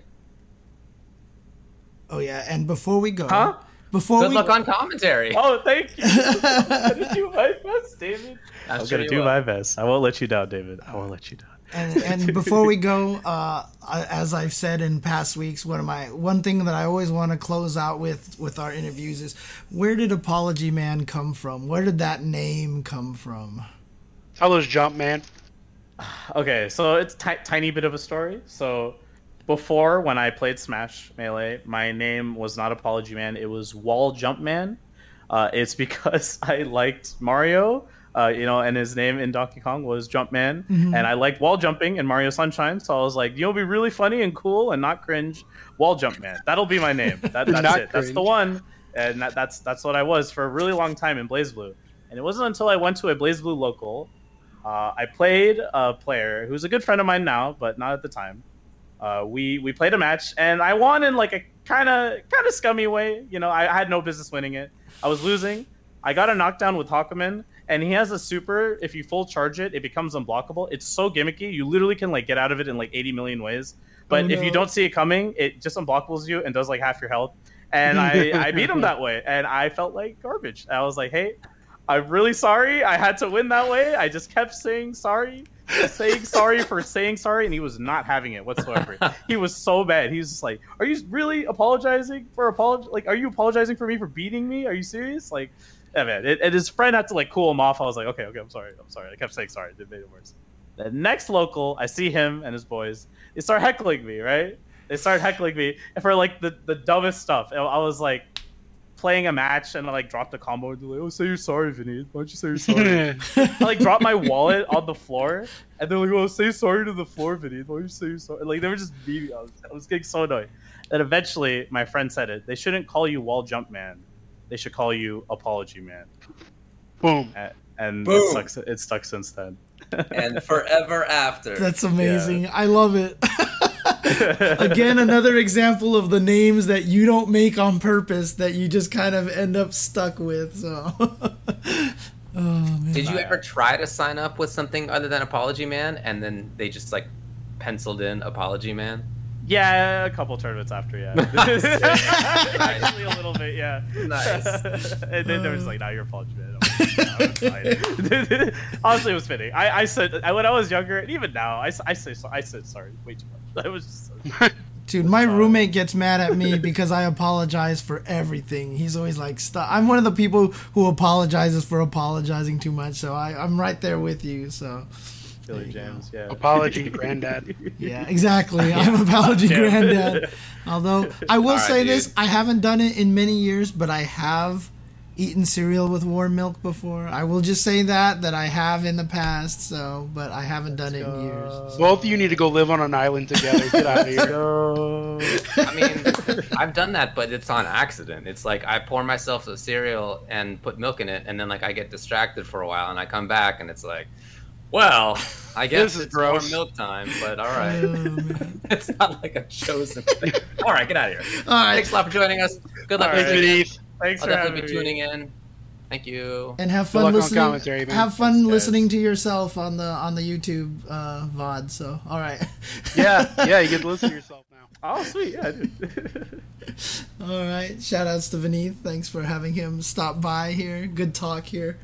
And always happy to see guys like him, find that kind of success and having Bandai Namco actually like use him for the demos for Dragon really cool. Ball. I think that's super cool. For sure. Shout outs to him. Okay. Ooh. Oh, it's getting darker out there, huh? Get a little dark, yeah. Well, it's about to get darker because we've passed the solstice, so sorry, True. but we're now on the downward slope. All right, 5-5 matchup time. We're going to be doing one of our own, then we'll get to the viewer questions. However, the viewer questions may be weird due to the voting, which we'll get to because I can't email anybody on Twitch anymore, yada, yada.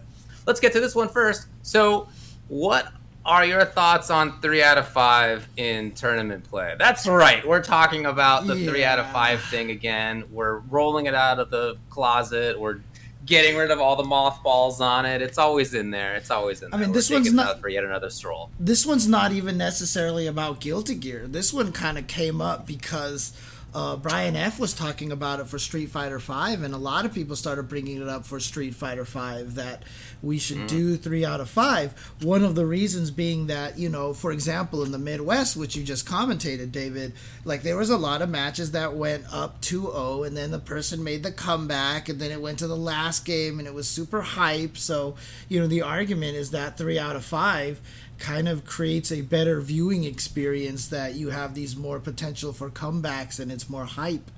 And then, of course, there's also the conversation on should Guilty Gear be 3 out of 5 because of the high damage? Should it be 3 out of 5 rounds and 2 out of 3 because of the high damage, etc., etc.? So, what are your thoughts on this right now, David, as a person who just commentated that Midwest and had the exciting 0-2 comebacks and stuff like that? What do you think about, like, should top 16 CBT also be 3 out of 5, etc., etc.?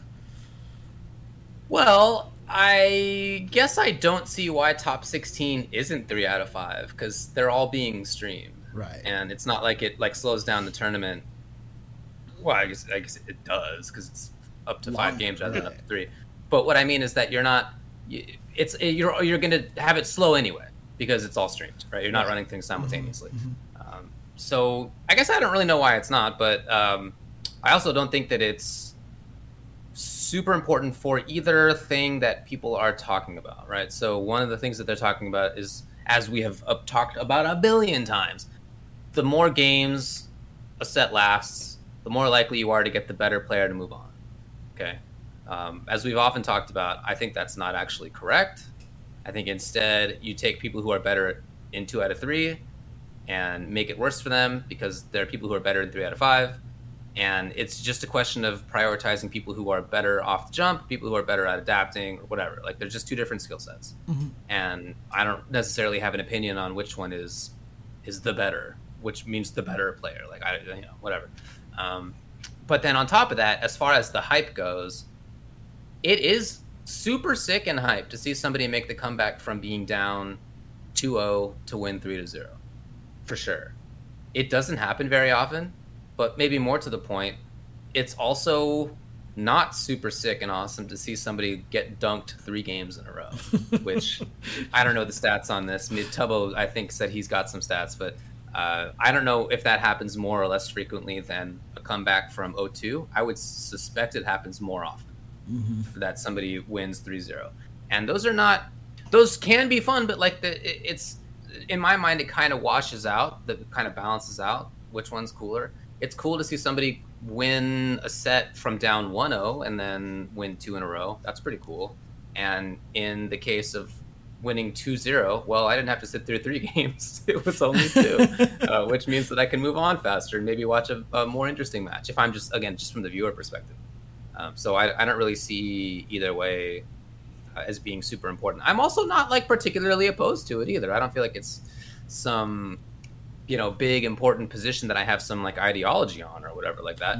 It's just, for most of a tournament, as everybody knows, it's just impractical for it to be a longer set. I think everybody like understands that. In top 16, I don't know why it's not 3 out of 5, particularly if top 8's 3 out of 5. Other than that, I feel like I don't have a strong opinion on this, really. It's like my grand conclusion. Thanks. Oh, it's right in the middle there, David. That was That's 5 minutes. 5 minutes to say, 5 minutes to say it doesn't matter. What about you, Tubo? What do you feel? Filibustering us. I feel like, I said what I felt earlier on Twitter. Mortal Kombat 11, 3 out of 5. MVCI, 3 out of 5. And the most wild one, Killer Instinct, is 3 out of 5.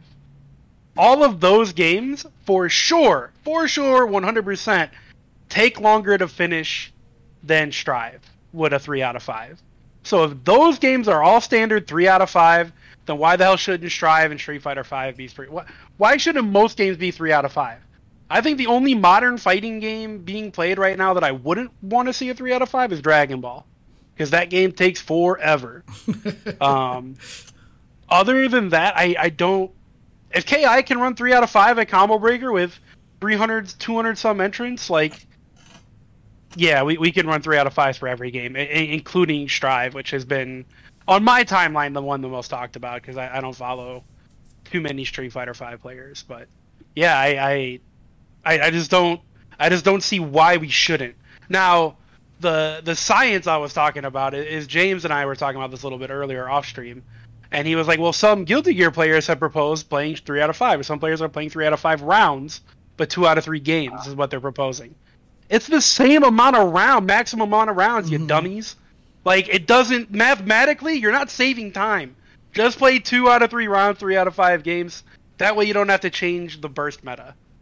Because if you play 3 out of 5 rounds, it's going to mess up when you want to burst compared to 2 out of 3 rounds. So instead of screwing with that, just play 3 out of 5. I think every game, minus maybe like Dragon Ball, should be 3 out of 5 because logistically it works. Right. That's all. I mean, the one advantage, so Tiny Tech says there's less stops in between games if you do 3 out of 5 rounds, 2 out of 3 games. But at the same time, 2 out of 3 rounds for 3 out of 5 games also allows for higher character variety because people might be willing to experiment with other characters. Which makes for a better viewer experience. Yeah, the biggest con to going 3 out of 5 for a tournament, the entire tournament. Now, this is not the case for CPT because in top 16, the scenes are small. So a lot of the clutch matches right now are happening in the top 16. And we stream all of the matches once we get to top 16. But at big tournaments like CEO, like EVO, like Combo Breaker and such, a lot of the best matches happen during semifinals because it's just going to happen that Smug and Daigo are going to run into each other like 7 rounds before, we get to top 8. 5 rounds before we get to top 8, that happens. And the biggest problem with 3 out of 5 is while that doesn't necessarily make the tournament run longer theoretically, like it's not a significant increase, it does reduce the number of matches we see on stream. And that's the biggest negative right there, is that means a lot of those awesome semifinals matches are going to happen off stream, and a lot of people are going to be mad about that. That is true. That's true. It's a good point. Again, let's just do it differently for everything, right? So CPT doesn't have to do that because it's not the same kind of tournament, etc., etc. So top 16 right now at CPT, that's 12 matches, goes about 3 hours, right? And then top 8, which is 3 out of 5, which is a max of 10 to 11 matches, goes about 4 hours. So, basically if we did top 16 that way, we would probably extend top 16 from 3 hours to 4 hours, right? Now, does that get to the point where we start affecting viewership, dudes? Does viewership enjoy sitting there for the 4 hours watching, or do they like the fact that they only need to dedicate 3 hours to watch the top 16 and then they can dedicate all the time 4 hours for the top 8, which is, where things get more considerably hyped because obviously it's the best players. I'm asking the question because I don't know the answer. I have no empirical evidence one way or the other. Speaking as a commentator, sometimes having top 16 go by in 3 hours as opposed to 4 is kind of nice sometimes. But at the same time, as a spectator, I wonder if people would be less willing, or maybe even to go check the VODs out, because now you got to dedicate 4 hours to watch the VODs for the top 16 and then 4 hours for the top 8, I don't know. I mean, if you're watching the VODs, which I do often because a lot of these are broadcast at times when I'm not awake, right? You just fast forward through 60% of the time, right? I mean, honestly, like all the breaks. Whenever the Ultra Davids are talking, I'm out of there. I'm just going right through to where the actual matches are happening. Yeah, that's fair. It's true. No, it's definitely true. It's just like whenever the Ultra Davids are talking. L is your best friend key when it comes to watching things on YouTube, right? It's just like 10 seconds, 10 seconds, 10 seconds, 10 seconds, 10 seconds, 10 seconds. It's basically all it is. So today I learned that L works. Yeah, I use the arrow keys. So the arrow keys on YouTube are 5 seconds. Yeah. JKL are 10 seconds, and K is pause and play. So you can do the entire thing with JKL, and then you can also use the arrow keys in combination with the JKL, so you can skip fast. And if you don't want to skip back all the way 10 seconds, you can skip back 5 seconds with the arrow keys to shoot the difference in between. So there you go. Well, howdy do. Alrighty. Wow, I could have sworn everybody knew the JKL ones. I just don't watch stuff YouTube, I guess. I just watch that makes sense. stuff, and I don't want to miss anything. That makes sense. Yeah. Fair enough. Yeah.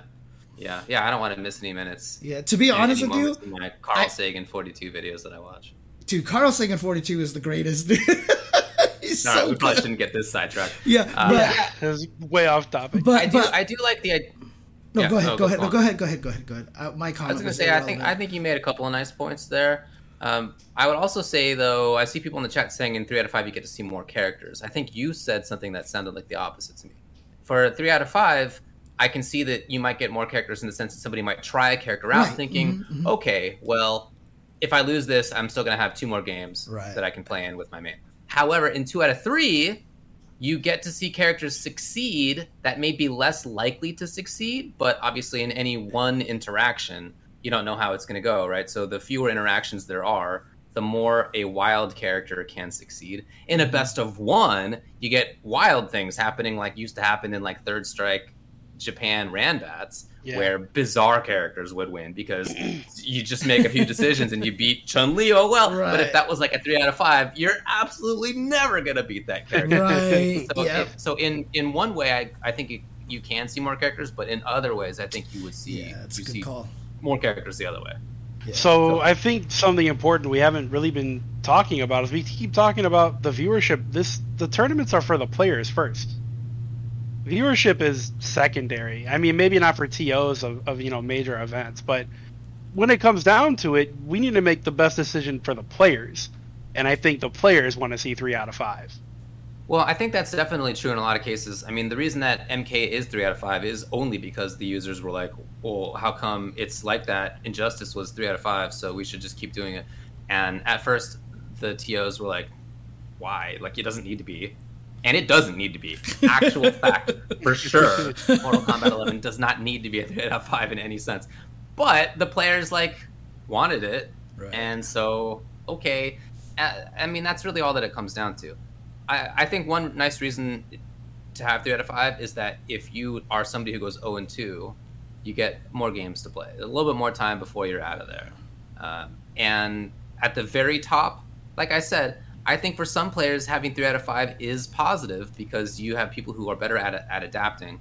But for other people, having a 2 out of 3 is better because they're better at coming out of the gate. And then they have maybe some strong strategy that can be adapted to, but in a short set, less likely. Mm-hmm. I don't have a preference. To me, it seems like subjective to say one of those is better than the other. Mm-hmm. Yeah, right? I don't think that's really true. I don't even think that it boils down to the person that comes back from a 2-0 deficit to win 3-0 adapted better. Yeah. I don't even think that's necessarily true. It could just be the guy or gal that was up 2-0 is a choke artist. You know? But there's so many other factors that could. But that could happen. Come into that. 3-2, and it does. Of course, it could. But being up 1-0 is a bit different from being up 2-0, right? 2-0 is more of a demanding lead, so I consider you more of a choke artist at 2-0 than a 1-0. The only thing that I want to add to this is that I actually don't agree anymore. Like, if you hit me 10 years ago, I would have said the same thing, but I don't agree anymore that tournaments are more about the players than the viewers. I actually think it's 50-50 now. I don't think well, James, never run a major. It'll flop, dude. I mean, I'm just telling you. But that's the thing. It's got to be about the attendees first. Well, that's the thing, though, is a lot of people are doing it for the viewers now. I mean, you think Red Bull does all that crazy production stuff, the Red Bull Kumite? That's invitational stuff. That's different. That's much different. But here's the thing about it is, the more viewers, the better sponsorships, the better you reward the players. But Red Bull is the sponsor, James. Right, but I'm saying that's them. I'm saying for other events, though. For the other events, the more numbers you get, the more ability you have to reward the players. It's not as... I'll just say this. Evo and Combo Breaker and CEO didn't become what they were because they cared about the viewers first.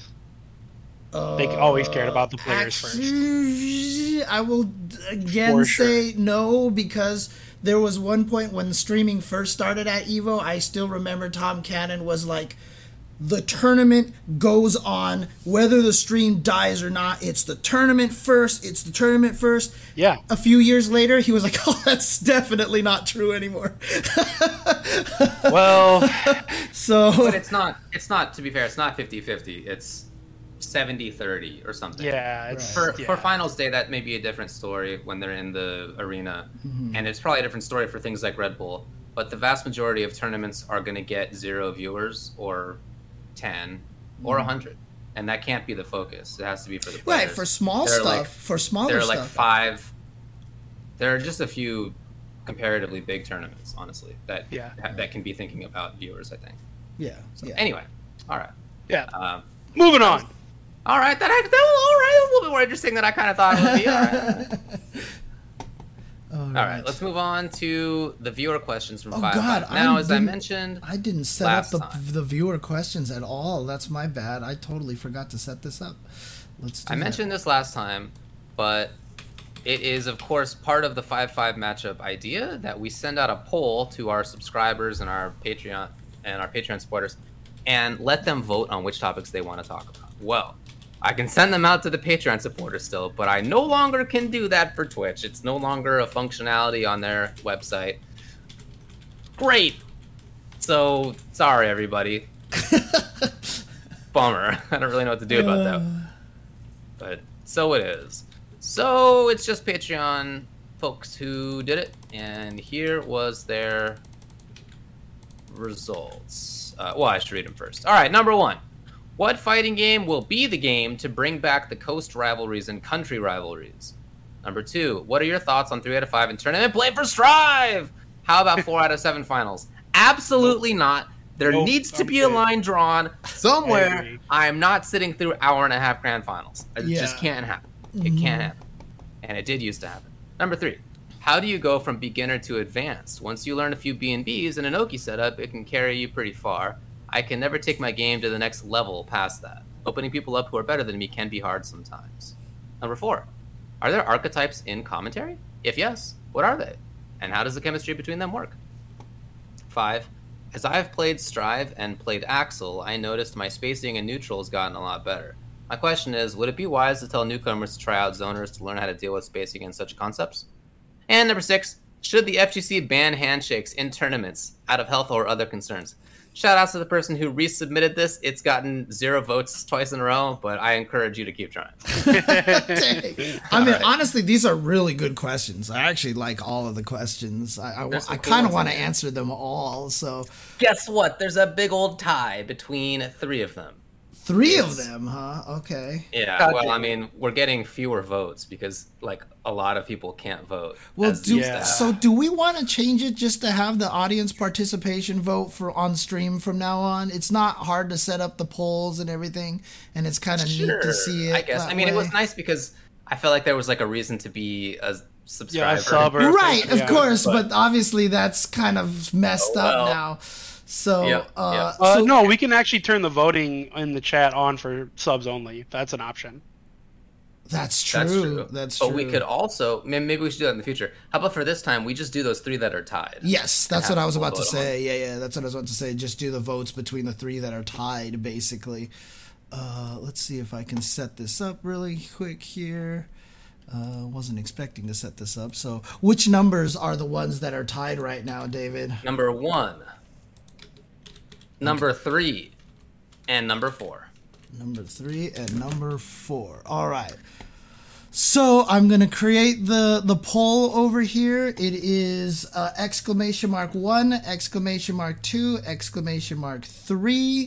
!3 to pick which one you want to vote for. The voting should be ready to go. So you guys should be able to start voting with those !1, !3, and !4. I'll leave the questions on the screen so you can see which ones. Anybody in the chat can vote right now. Do it! Just type it in the chat. What fighting game will be the game to bring back the coast rivalries and country rivalries? Number 3. How do you go from beginner to advanced? Once you learn a few B&Bs and an Oki setup, it can carry you pretty far. I can never take my game to the next level past that. Opening people up who are better than me can be hard sometimes. Number 4. Are there archetypes in commentary? If yes, what are they? And how does the chemistry between them work? This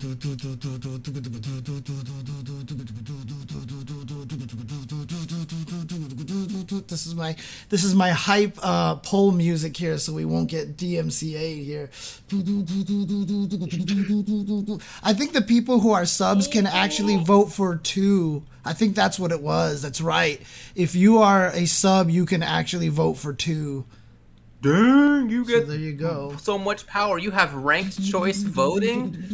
Shout outs to Twitch. Yo, speaking of, what happened in New York today? I don't know. It's a good question. Wait, what do you mean? What happened? They had their mayoral election. Oh, whoa. Yeah, okay. Yeah, and they had. Well, it looks like the middle one won, guys. Let's cut it. Well, it looks like it's going to be 3 and 4. I think is what it's going to be at this point in time. Yeah, they're at 30. Look at that. Look at that. 3 and 4. Yeah, 3 and 4 are tied. So those are the 2 that we'll do right there. 3 and 4. Are we doing 2 or 1? We're supposed to do 1. We're planning to do 2 because we're doing 2. Great. Yeah, we're doing 2 questions. Yeah. Okay. All right, cool. Let's do number 3 first then. How do you go from beginner to advanced? Once you learn a few B&Bs and an Oki setup, it can carry you pretty far. I can never take my game to the next level past that. Opening people up who are better than me can be hard sometimes. Mm-hmm. What do you folks have to say? All right. They answered their own question in their question. Okay. Once I learn a few things, I can get pretty far. How do I get past that? Learn a few more things, bud. What things you learn is the question. You're obviously going to need more than one Oki setup if your issue is opening up people that are better than you. But my suggestion is they probably actually need to learn how to play neutral. And learning how to play neutral is a very deep, tough discussion that we don't have time for right now.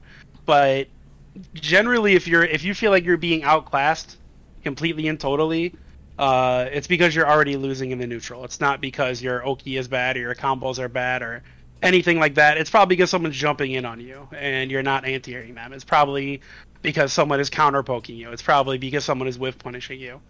So learn the neutral. If you feel like you got all the Oki setups and all the combos that you can get at the level you're playing at, then it's time to learn the neutral. Right.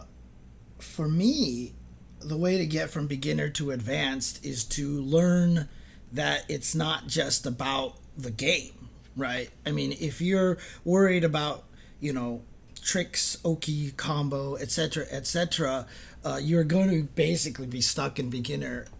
The way to get to advanced is you start remembering that you're playing against another human being, and another human being is flawed and has patterns and will do things repetitively like anybody else. You start understanding how to play so that every decision that you make is based off of something that you read off of your opponent. Instead of going like, I do the fireball trap because that works with Ryu, but if you recognize your opponent is a jump spammer, then you'll be like, I'm just gonna stand where he jumps all the time, kind of things like that. Once you start learning to play the person and understanding that you're fighting against another human being and being able to recognize their patterns, understanding key moments, telling the storylines of the decisions they make during those key moments, etc., that's gonna be the most important thing to get you from beginner to advanced, in my opinion.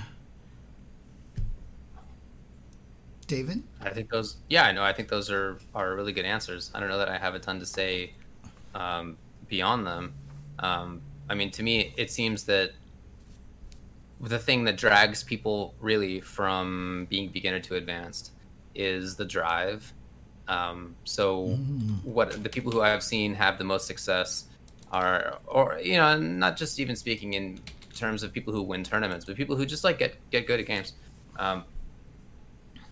It's the drive. It's both the competitive drive and it's the love of the game. It's really rare to see somebody succeed in a game without liking it, or at least if that's their first game, they're not going to learn. Maybe they can then apply those skills to something else later. But as far as the first game that you get good at, it's because you love it and it's because you have that competitive drive.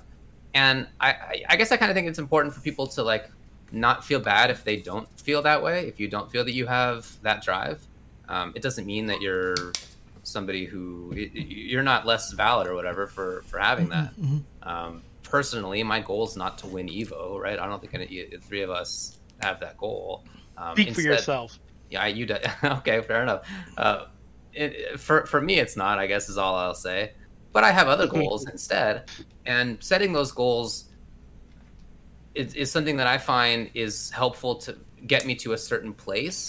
And then once I'm there, I can reevaluate and think to myself, oh, well, maybe I can change my set of goals. And maybe that means that I'm a little bit closer to being able to win a tournament, but that's not necessarily my goal. I'm kind of iterating on this. And I've seen that happen a lot in people who have success ultimately, that, it's not necessarily like, okay, I just picked up brand new video game from .com. I'm going to be the best in the world at this game. It's not necessarily that. It's people who find themselves sucked into it, or who set goals and then achieve them and then set new goals. And it's this kind of long development process. Those are the people who I've seen have, I would say, more success. Yeah. think those are all. So anyway, I think that's a great collection of answers. The person asking this question, if you do have that kind of drive, then I think the answers that Tubbo and James gave are good. Yeah. And like Tubbo said, like it's a really long conversation and not something that really can be done in even 15 minutes, right? Which is what we allocate to this. Correct. That's a long time of trying to figure that stuff out. Nobody learns those things quickly. But also, like, you don't necessarily need to have the goal of being the greatest in the world. If you do, cool. That's also obviously valid. It's just that, you know, I think a lot of us who watch and are sort of in Wisconsin tournament scene see people who have that kind of goal and think, okay, I should also have that. Well, not necessarily. Not necessarily. Okay. Well, anything else to add? I think that's true, Matthew. I think that is basically true of everything that people who have success are not just the ones who have like the goal from 0 to 100. It's people who are constantly working on stuff and they have the drive and they love what it is that they're doing. I mean, one of the things that I've talked to, Matthew about a lot actually is, and also, on your drive thing, right? Sometimes you just have to realize that there are a lot of things that are just more important to you than fighting games, right? So in some case, if you're trying to become a musician and you're just really trying to learn how to play a guitar, obviously if you spent that time playing fighting games, you're going to be very good at fighting games, but you see your improvement on the guitar, and that's absolutely fine. Sometimes, you don't have to try to get from beginner to advanced, because there's just something else that's more important to you. Dude, like I recently finished watching the Michael Jordan documentary series on the Bulls in the 90s. I watched the first few and then I forgot, and then I finished it recently. And one of my major takeaways is like, I would have hated to be this guy. I don't want to do this. Yeah. It just sounds like a terrible life. Like you have these like momentary little instances of like, okay, whew, I did the thing. And then 5 minutes later, you're like, oh, I got to do the thing again. That must be awful. Not for them. Yep. I think it sounded awful for him. But those little bits were great. Maybe they were worth it for him. I don't know, dude. But that was one of my big takeaways. Was like, wow, this is not a life I want. Instead, I'm not just. Obviously, he got rich and yada yada. Yeah, so he's a multi-billionaire now. So. there's obviously benefits to that. But then I was like, well, what if I was just like one of the other guys on the Bulls team who was like, then it's also miserable. an NBA star. Yeah, like, that's where it gets rough. Yeah. When Mike is making you act like him. Okay, it's like, maybe bro. not on the Bulls team, but like, what if I was another NBA player who didn't have an asshole like on my team? Yeah. Right. I'm trying to win. I'm trying to also like I have a family and like I'm trying to do other stuff. I don't know. I'm not going to be a professional athlete. I think in part because of that. Right. Yeah, that's the reason. That's the reason. Is what I've told myself. Yeah. Not that my body falls apart like paper. Nope, not at all. Oh man, I mean, let's face it. If that didn't happen a long time ago, right? If you didn't try to catch that ball with the gopher holes, you could have been like top. You could have been playing for the Anaheim Ducks right now, David. That's you never know. You never know. Alternate universe, David. I was pretty good. Yeah, but not that good. All right. Let's get to the next one. All right, yeah. Moving on. Okay. Next question is, are there archetypes in commentary? If yes, what are they? And how is the chemistry between how does the chemistry between them work? Well, the best way to answer this is that David has always described commentary as matchups, and that basically means a resounding yes to all the parts of the question. Analyzer, storyteller, and entertainer are the three archetypes. And you changed it. What did it used to be? I don't remember what it used to be. Yes, you do. Yes, Do I? you do. It used to be. don't. It used to be a Yipes, an Artosis, Oh. or an Eris. That's what it used to be. No, I think those are still those aren't the archetypes. Those are like the best examples, like kingdoms. Yeah. No, those are like the originators of their respective styles. But we kind of broke that down into who is who. Remember, we talked about who I was and who James was. And... Yeah, totally. Yeah, well, because I think they're really good examples of a couple of those, like Artosis. And James and you both disagreed on what role I play. That was pretty good. So wait, what were the 3 roles that you have? The archetypes you have now, David? You said analyst, analyzer, entertainer, and storyteller. Okay. So yeah, I mean, obviously Yipes is entertainer and Artosis is analyzer. They're 2 super classic examples of that. As far as storyteller, I think James is a really good example of that. I think that's like one of the main examples of that sort of archetype. Somebody for whom the players are super important and telling their story, and even in the match, analyze the analysis is not always this decision was smart or not smart. It's like tell the story of the decisions as they add up to being what the players sort of like to do, right? Like that sort of eye to it. And when it comes to the entertainment side of it, when it comes to like being the hype person, still the story's there. We'll talk about the crying caster in a little bit, for example. Like that's a big part. I think you're a really good example of that. So for me, those are the ones.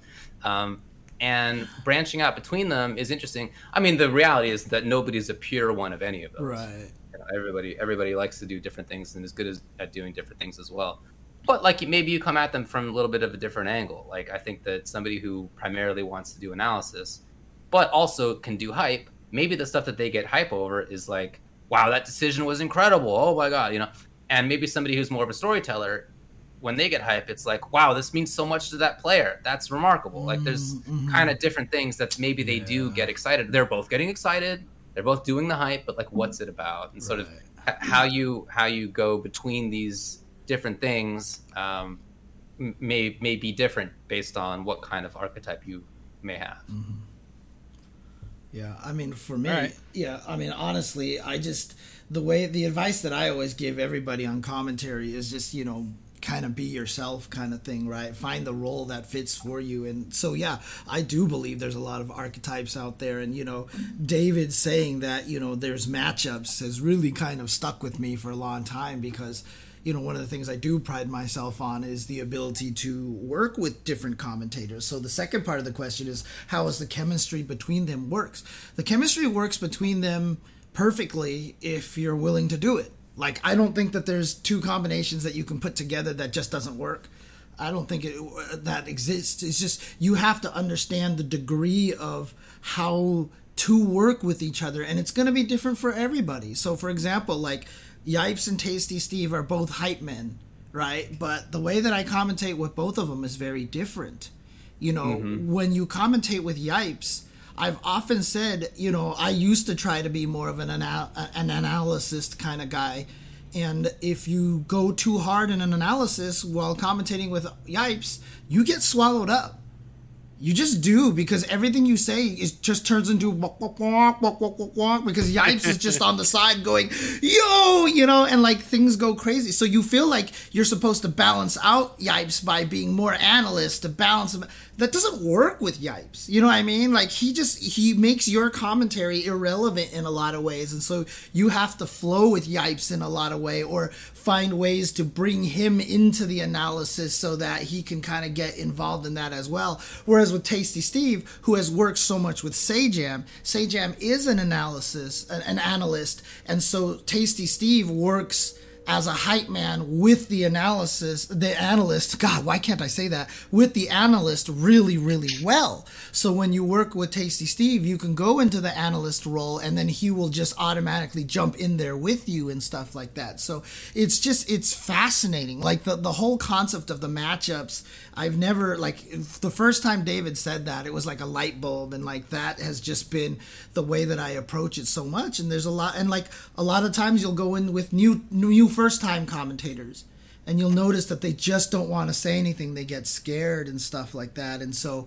I'll purposely ask them questions that I know they can answer, or ask them in a way that promotes what they say, you know, all sorts of, it's just about adapting to the person. And so I don't think that there's any, you know, like I said, the chemistry part of the question. I think the chemistry can work, and it really is dependent on the skill of the casters a lot of the times, and and sometimes it just takes one of them to have that skill to bring the chemistry up. I've had good chemistry with commentators that have had trouble doing commentary because I've been able to bring them in and get what they say to add to the stream a lot more. So that idea of the matchup was something that for me was kind of like a light bulb as well. And it was because of the time that I commentated with Mike Ross, where I got goaded into saying that Sagat Zangief is 5'5", and Street Fighter 4. And later on, I was like, why did I say that? Like, that's so stupid. Like, why did I feel like I needed to like match him in terms of like he's saying all this like funny zany stuff? Why did I like need to do that? And I just thought to myself, like, well, my matchup versus Mike is different than my matchup versus somebody else, and that was like the sort of origin of that. But yeah, I do think it's valuable. Yeah. When I commentated with Mike, I got yelled at because my matchup with him is that we just start going completely off the rails and doing whatever, and people were like, "Talk about the game," and we were like, "Whatever." But I mean, you getting goated by Mike, that happened with me at Combo Fiend at Evo one time, where someone was playing against Momochi, and I was doing commentary with Combo Fiend, and Momochi destroyed the guy because, it was unknown versus Momochi, right? And after the match is over, the guy who lost, like, pointed at his headphones. And, Combo Fiend is like Mr. Trash Talk, right? Like, when you're just around him, you just say shit like that. And so the guy started pointing at his headphones and was like, I couldn't hear anything. And I was like, I really don't think the audio was going to help him in that situation. And then sure enough, like 15 minutes later, a guy tweets me, he's like, oh, the audio wasn't going to help me, huh? And I was like, oh God, because I got goaded into it by Combo Fiend, It's just one of those things. Oh, man. There are a bunch of different matchups, and while I think that you can approach people who have the same archetype in similar ways, that every person's going to be different, for sure. Like James was explaining with Yipes and Steve. Yeah. What do you think, Baracco? You guys have already said everything that I would have said. I mean, I don't really have much to add, honestly. So, yeah, sounds good. Yeah, I mean, there's covered. It's obviously a bunch of different takes on each of the archetypes, and even within that, it's a lot of individuality. And again, it's fun. I mean, one of the coolest things is that each person's a different person on commentary. I like that a lot. And one of the best things, one of the very fortunate things for me and David, honestly, is that we've had each other, because we talked about this shit so much in the past. Like, I still remember that. I mean, I always tell the story where after NCR, we were all at dinner and me and David were like, so what'd you think of commentary today? Oh, I think I did this too much and blah, blah, blah. And Z was sitting with us and he was like, you guys talk about this? And it just seems real obvious to me. I don't know, man. But I mean, we've had a lot. I kind of agree with you, but he also didn't have that many people to talk with him. Right. And then you and I, we've just been very philosophical with the way that we approach commentary a lot of the times too. So we'll always like talk about like, what do you think this? How do you think that, should we do this? Or maybe this is bad for, we used to have these conversations a lot. So it definitely helps to have someone to bounce these ideas off of like that. So I don't know what the context is. I see someone in the chat wrote Kenny Omega is awesome. He is very awesome. Oh yeah. He's one of the coolest guys, man. I still remember at Evo Japan, he really wanted to commentate with Logan, and I had a spot to commentate with Logan, and Kenny Omega runs up to me and he's like, James, I want to ask you a favor. And I'm like, what? He's like, I really want to commentate with Logan. Can I take your slot at this time? I'm really sorry. I don't want to take away your spot and everything. They said they'll pay you the same or whatever. I'm really, really sorry. And I was like, dude, take it. I was like, nice. Do less. We're getting paid the same? Yep, you can work for me. I was like, fun, yeah, dude. I know. I was like, do less work and get paid the same? I was like, go, dude, go. And he was like, I'm so sorry. Thank you. And I was like, thank you, dude. It's fine. I would have been like, look, I need some NJPW swag. Right. Sent to my door, God. all right? Trade. So funny. Remember when at CEO he was going to take over for us on commentary, and we were going to be like, we were supposed to, we wanted to, it wasn't agreed on beforehand, but we wanted to like ham it up and be like, oh, you're going to take our spots on commentary, huh? Like that was like kicking us off, you know. Yeah. So what we wanted to do was like feign anger, like in wrestling, right? Like everybody's just being a ham. So we were like, all right, let's ham it up, and we'll be like on camera as they come in and take our headsets. Kenny and I think it was Logan, maybe. No, it was Mike Ross that time, I think, wasn't it? It was Mike. Yeah. And we were like, all right, well, let's ham it up and say no. And I accidentally did the best acting of my entire life when I was like, I can't believe you're taking this from me. Right. I really was looking forward to CEO commentary, and you're kicking me off the mic right now at this super important moment.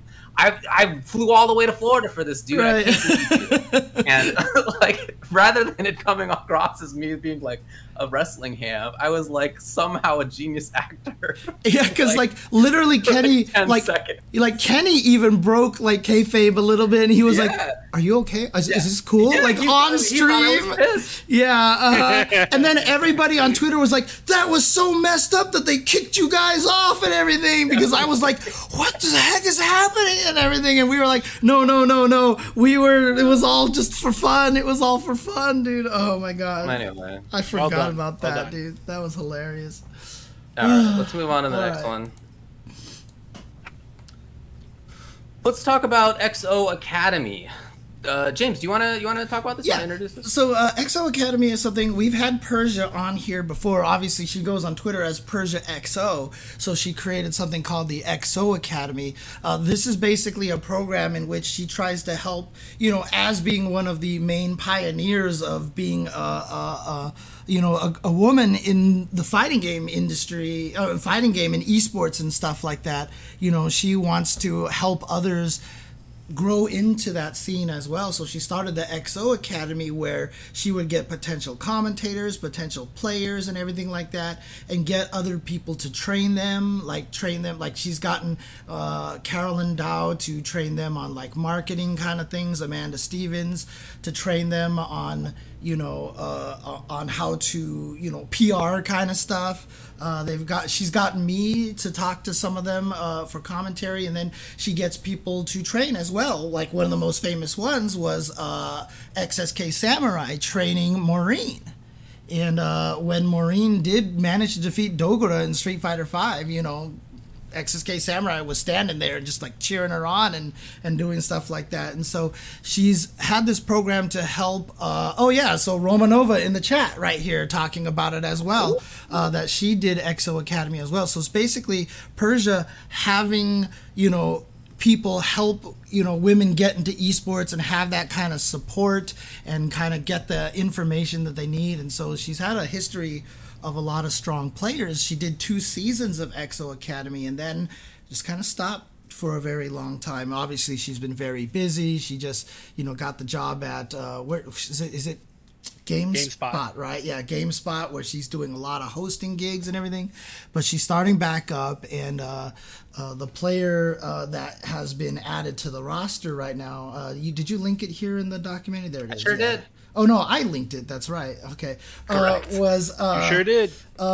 Beauty, a Tekken player, and for the second time in XO Academy, Cuddlecore is going to be the coach. And you can't ask for a better coach than Cuddlecore, because in the past as well, she also trained a player named Athena, and Athena became a pretty strong player as well. So this is going to be really exciting. But I mean, it's such a neat program. It's really neat program. And, we've had Persia on here before to talk about a lot of these things. And, for me, since she's had me help for it, XO Academy, I wanted to support her as well. So I definitely wanted to bring this up and talk about, the XO Academy and it coming back and just kind of the cool things that it does. So. For sure, man. Yeah, it's really good. I'm glad to talk about it. Mm-hmm. Cool. Okay. Dope. Yeah, definitely something to keep supporting. I'm really glad that that's still happening. Mm-hmm. Okay, let's move on to the next little bit here. Let's talk about briefly the Intercontinental Fight Club. from Tenno. They've been doing Tekken in, I think, 3 different regions every week, every Wednesday. And what's cool is that if you're a Tekken fan, you can basically start watching that. I guess it depends on where you live, right? But like, if you start watching at one point, it'll be in East Asia, and then it will be in Europe, and then it will be in North America, and it's like almost uninterrupted the whole time. Like, it's really long. It's across a couple of different streams, but the point is, like, there's a ton of Tekken to watch that day, and it's all high level. So that's going to be coming to Guilty Gear Strive. They're also going to be doing it for Strive again in Asia, where it's going to be on twitch.tv/Majin Obama. Yes. And then Europe, where it's going to be twitch.tv/Tenno Media.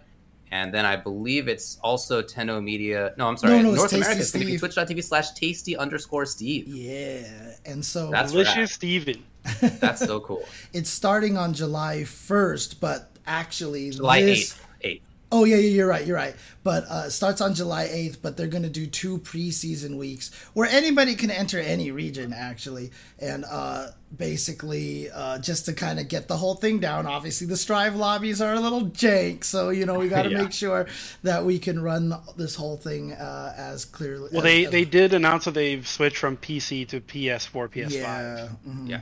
Because I think So it was that because... probably has a lot to do with the lobby system. Yeah. And so, and yes, I did say we because according, I will. Hey, Nathan, stop. Sorry, but I will be honorary Brit, and so I will be on the Europe team coming up for the next few weeks. So we'll see how that goes because that means I Nice. have to wake up super early. Who you? I have to wake up at 10 a.m. to do this. So. Oh, yeah, it's so early, dude. It's Life is hard. unbelievably early, dude. Like that doesn't even make any sense, dude.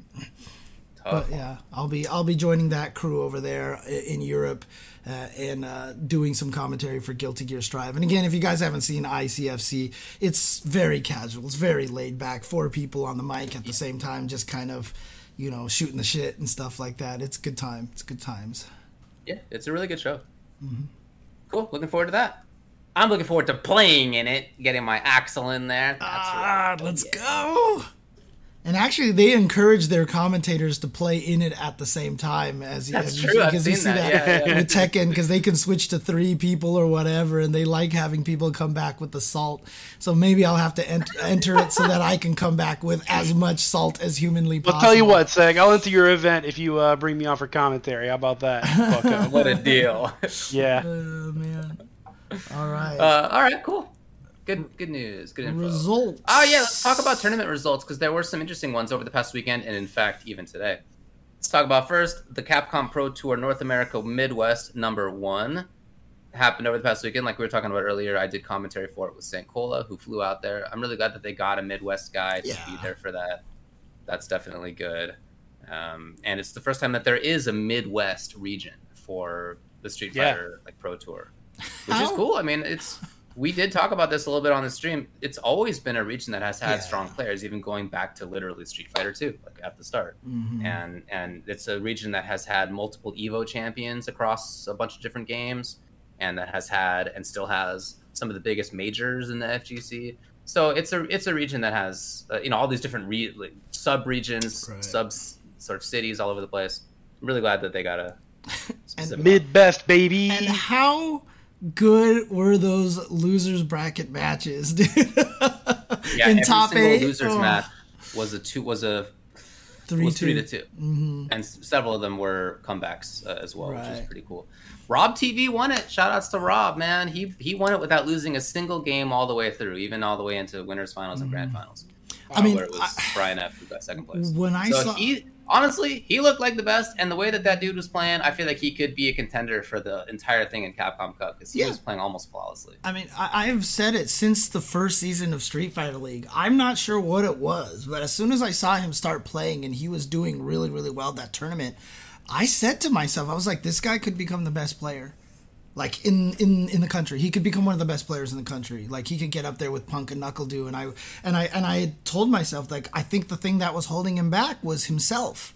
more than anything else, because you could see that a lot of times he would get into his own head and he would end up losing. And then in the interview with you guys, he was like, yeah, I had to just like start ignoring the haters and things like that. And so it's just like, it was exactly how I kind of, read how he was going through the whole entire thing. And so now, I mean, James Chen, the storyteller. Yeah, I feel exactly, and I feel like he's been one of the best players now. But I feel like that the way that he did this, and poor Brian F. I do not want to watch the next No Neutral, because that is going to be a brutal show. But I mean, the way that he dismantled Brian F. I mean, he is definitely a step above, I feel like, than a lot of. It looked very similar to the way I dismantled Brian F. on his stream. To which I said, "Good games, Brian F." And then he banned me from his chat. He sure did. Was that with May? Yeah, it was with May. Okay. That was with May. He played Saul Bad Guy. Yeah. I don't feel bad for him. No, you can't feel bad, of course. Yeah, get out of here. Yeah, I mean, it was again really cool for the Midwest to have one. Shout outs to Rob, obviously deserving, very much so. Yeah, looking forward to seeing more of that. Yeah. Anything else on this one? Yeah, I mean, again, I had a conversation with Logan about this on Twitter, and I agree with 100% what he says. When we get back to offline, please, let's find a way to keep a lot of these going, because having Middle East, Midwest, Brazil have their own areas, and we get to see a lot of the players that we don't normally see. How many of the players in those interview things are always just like, man, I'm just so happy to be here. I didn't expect to get this far, and good job to my region. Like it's yeah. Like, we can do both is what me and Logan both echoed on Twitter. We can keep both, and we can do the offline stuff. We can keep doing the online with the smaller regions like this. I think it's so important, and I love how Capcom's handled it this year so far. I love it. I unabashedly love how they've been handling it. Yeah, for sure, dude. Okay. All right, we move on. Let's talk about FGC Arcade. I'm not going to have the results for this because they're like right now. It's like happening. What it is it's I think we did talk about it a little bit of time ago, but this is a series of side tournaments that are going on before EVO. They have been going on throughout this month, last couple of weeks. Tekken 7, Mortal Kombat 11, Guilty Gear Strive, and Grand Blue Fantasy versus in North America and in Europe. And there were qualifiers. Those weren't streamed. The finals are obviously streamed, and they got a bunch of people to do like high quality commentary for it. It's pretty cool. And yeah, that's like happening. So I don't know the results, but I did definitely want to shout that out. And I don't know if it's still going to be going after we are. I haven't checked right now, but I don't have the full results for you. Cool though. Means Evo is going to be soon. Huzzah! Yeah, you can watch that on twitch.tv/Evo. Yeah, I saw clips of, like, for example, I think it was Ringe and Ebonic Plague doing some Grand Blue Fantasy versus commentary. It seems like there was like over 2K people watching. And it seemed like they were, a lot of the Grand Blue Fantasy players were pretty happy about it. So it's actually really cool. For sure. Okay, and then the last one to talk about is the CLG Burst Guilty Gear Strive event over this past weekend. There were a few Strive events to talk about that happened, but we'll just talk about this one. Counter Logic Gaming is a big esports team, if you guys aren't aware. And this was, as far as I know, the first time that they did stuff in the FGC as far as running a tournament, which is great. It's cool to see that. It got a ton of entrants. Something like 400 people entered this thing. It was really, really big. And they had a stream where they streamed the entire top 32. That was actually the entire day. And the stream was 8.5 hours long. Not just because it was top 32, but also like it's Guilty Gear Strive, and they had lobbies that they had to get through, and that took them some time, and yada yada. They also had interviews with the players, which were honestly really cool. There were a lot of them, so it took a lot of time, but it was really cool that each of the players got to be like, hey, here's who I am, and this is what I like, and talk about themselves a little bit. I like that a lot. So good work. The winner was SQ with Ramlethal. Second place was Justin Wong with May. Third place was Reynolds with Axel. Fourth place was Hotashi with Nago. Fifth places were Kenso with Chip and Super Noon with Ram. And then seventh places were Des with Axel and Void with Chip. Dope. So really good character variety. There are a couple repeats in there. It's Axel and Ram, which maybe is a little bit less surprising. I mean, Axel's there's no souls up there. Axel's a good counter character, right? So he's always going to do well. He just has a couple of matchups. Like I heard, like Potemkin's hard. I heard Faust can't beat him. I honestly think he's legit good. I mean, I don't know enough about the game to be like he's like really good, but yeah, I think he's just really good. Yeah. Anyway, yeah, it was really cool to watch. I watched it on replay, not as it was happening, because I was doing Street Fighter commentary as it was happening. And to watch it on replay isn't actually that bad, because you get to fast forward through stuff. Yeah, so for sure. Still a lot to watch, but it doesn't take that long. What channel was that streamed on? Yeah. I think it was CLG. Yeah, I watched it. What's the channel? It might just be CLG. Let me see. Okay. Or CL Gaming, maybe. I'm gonna find out for you right now. Counter Logic Gaming. It's the full name. Counter Logic Gaming. Got it. All right. There you go. Check it out. Definitely. I also like this because it was a mix of scenes. All these people have played Guilty Gear in the past, so I don't mean to describe it that way, but like Justin Wong primarily for other stuff. Reynald primarily for other stuff. But nevertheless, like, and it wasn't just them. Like K7 Showoff, who's a really good Mortal Kombat player, made a really deep run too. So there were all these players who were from different scenes, who also did great. So it's cool. Like I said, it's like a meetup game. Very similar to the Levo top 8. Remember that Leffen ran. So yeah. So like I said, this might be the true scene uniter. We'll see what happens. All right. I don't think we'll really know until offline majors are back. But yeah, go ahead, David. That probably is true. Yeah, but for now, it's doing a really good job of that. It is. Let's talk about James Chen. And in the show notes, he actually put down 300,000 seconds. So that's what I actually typed in there. So that's how many seconds we're going to be talking about this. Sweet. Here's what happened.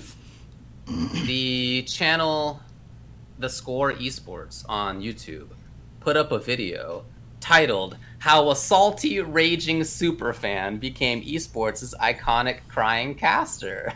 And that is some clickbait title right there. I love it. It surely is. God, I would have never came up with that. And it's all about James, and it goes into your background and your history with the FGC all the way up to modern day, and your commentary and like what you're sort of inspired by and stuff. Did you do interview pieces for this, or was it just put together? Yeah, did you have any idea this was coming? I had no idea this was even coming. Like all the interview footage, if you will look at it, is me with short hair.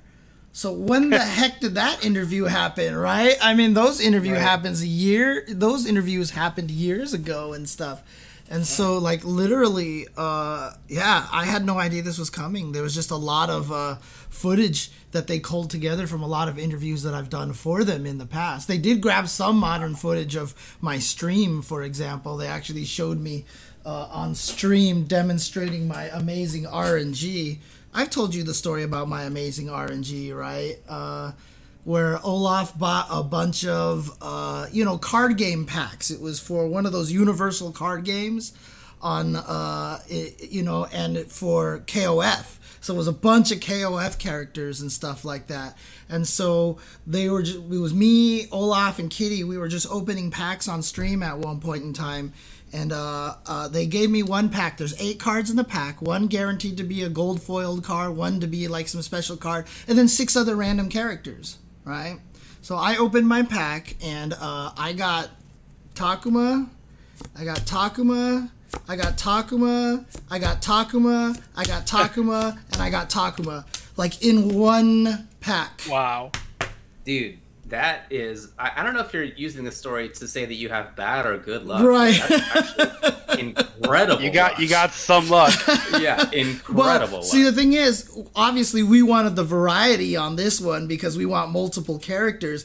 And, I told them, too. I told Olaf and Kitty that guarantee you that pack did not have those until I touched it. Like, as soon as I touched it, they magically transformed. But they put that footage in there, which I thought was hilarious. Schrodinger's Takumas, huh? Yeah.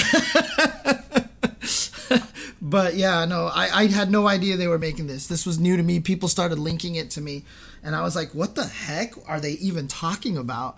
And I started watching it, and like I couldn't even watch it because I just hate seeing things about myself, you know? I was going to say, did you cry while reading the article? I mean, I didn't cry watching it or anything like that. More just like I was just sitting there listening to the things that they were saying about me, and I was just like, my imposter syndrome was kicking in because I was just like, none of this is true. Like, I'm not like, you know, they were saying a lot of these things, and I was like, you know, there's the Hado, there's Tom and Tony Cannon, there's like, you know, Markman, there's all these people who have done so many more important things for the FGC than me, you know, like I was just like, it felt wrong to me. You created an entire language, basically.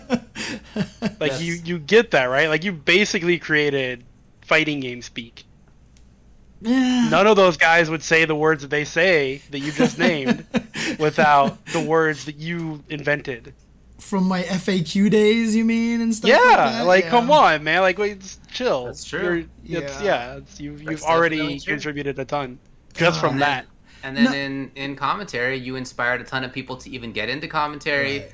Yeah, you know, James, almost 50,000 people have watched that video so far. It came out 2 days ago, and that's some of those people are just like watching because this is what came up. But a lot of those people are like because I see them in the replies. They're like, "Oh, James, I love James. He's so great. He adds so much. I've been watching him for forever." And, my favorite. And I know that you get a lot of replies like that on Twitter and elsewhere as well. Yeah, my favorite comment was I knew this guy from Tetris. I didn't know he did other games too. Oh, that's cool. I told you, you're the big Tetris guy. Right. That's awesome. I mean, that video of Jonas losing to Joseph for that, you know, first time has 16 million views on YouTube. I think more people have watched me do Tetris commentary than all fighting game commentary combined. Like, it's possible. I think it's actually true. It's possible, yeah. Man. Yeah, dude, it's very deserving. I'm glad to see this for sure. I know that it's not easy for you to take positive feedback sometimes like that, but it is absolutely true, and all the stuff that they said is right, and I'm really glad to see it. Yeah, like I said, it was a surprise to me. I wasn't expecting it, and a lot of the nice things that people have been saying on social media has been very, very appreciative. I mean, I've been very appreciative of a lot of that as well. So, thank you to everybody who has reached out and, you know, had some nice things to say to me on social media as well. Like I said, it's weird. It's weird because, I mean, the way that I've always described I feel like that I could be considered like the greatest FGC mascot, you know, like, cause I'm just the biggest fanboy, and I just want people to enjoy fighting games. Really, just what it comes down to. So, well, you've helped a lot of people do that. Great. Yeah, fighting games are something. Yeah, don't freaking Tokido, dude. It's so great, James. Come on, cry, damn it, cry. I was gonna say you're trying to provoke the crying pastor right now. You know what I am gonna cry about? I'm gonna cry about the fact that we didn't get any mailbag questions. True. I can't. You're at a big 0 with the mailbag questions today. I can't use my cool animations. What the heck? I mean, you can still do it. It'll just be blank. Yeah, I guess so. Yeah, people go check things at the mailbox. They don't know that they got no mail until they've checked the mailbox. Right. That's true. Let's see. Why?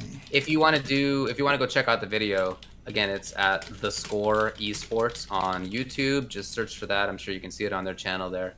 It's how a salty, raging superfan became esports' iconic crying caster. Oh, man. All right, so we'll do the mailbag here just for fun over here. So let's do the mailbag here. I just put in one question in here. So what's the question? What's the mailbag that we have question for today? James Chen on Twitch asks, why is May overpowered in Guilty Gear Strive? So Dude, that, he capitalized over power too. He must really believe it. you know, because it's OP, right? So there you go. That's because James Chen doesn't know the matchup.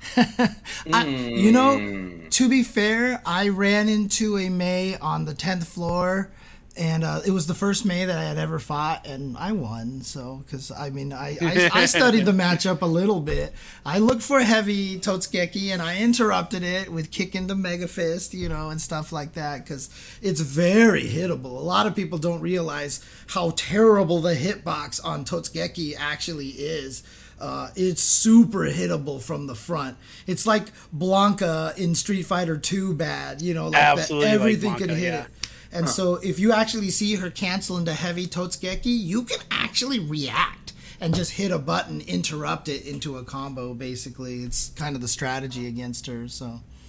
You know, the game in the mission mode has a thing where it tells you to option select block or hit against Mei's It dolphin sure does. cancel. Oh, does it? That- Oh, God, It it's actually, so- it, actually, does. it actually says you can hit her here. You can press, it's something like, you can press the button, but if she did the faster one, then you'll be blocking.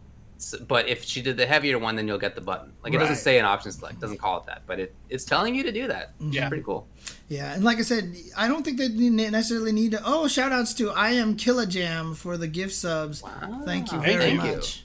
There you High go. five. Yeah, high five. 5 gift subs to Thanks the- to you from the Crying Caster.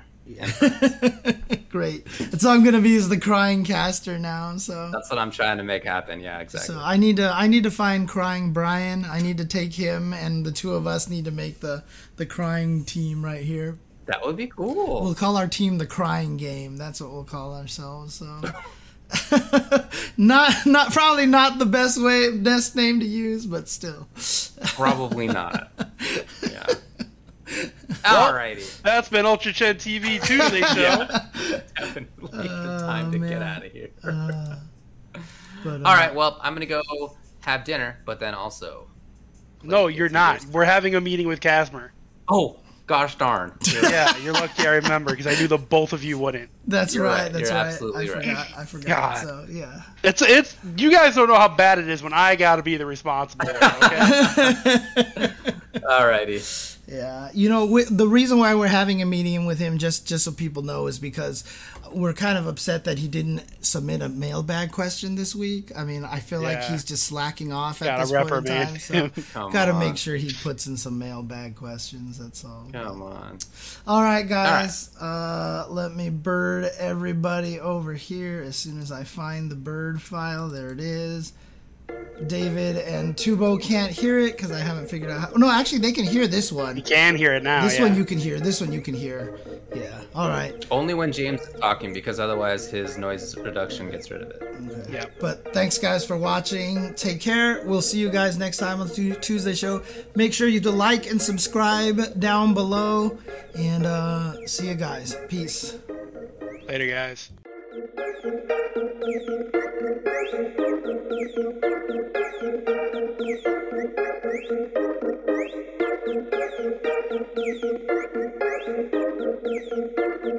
Thank you.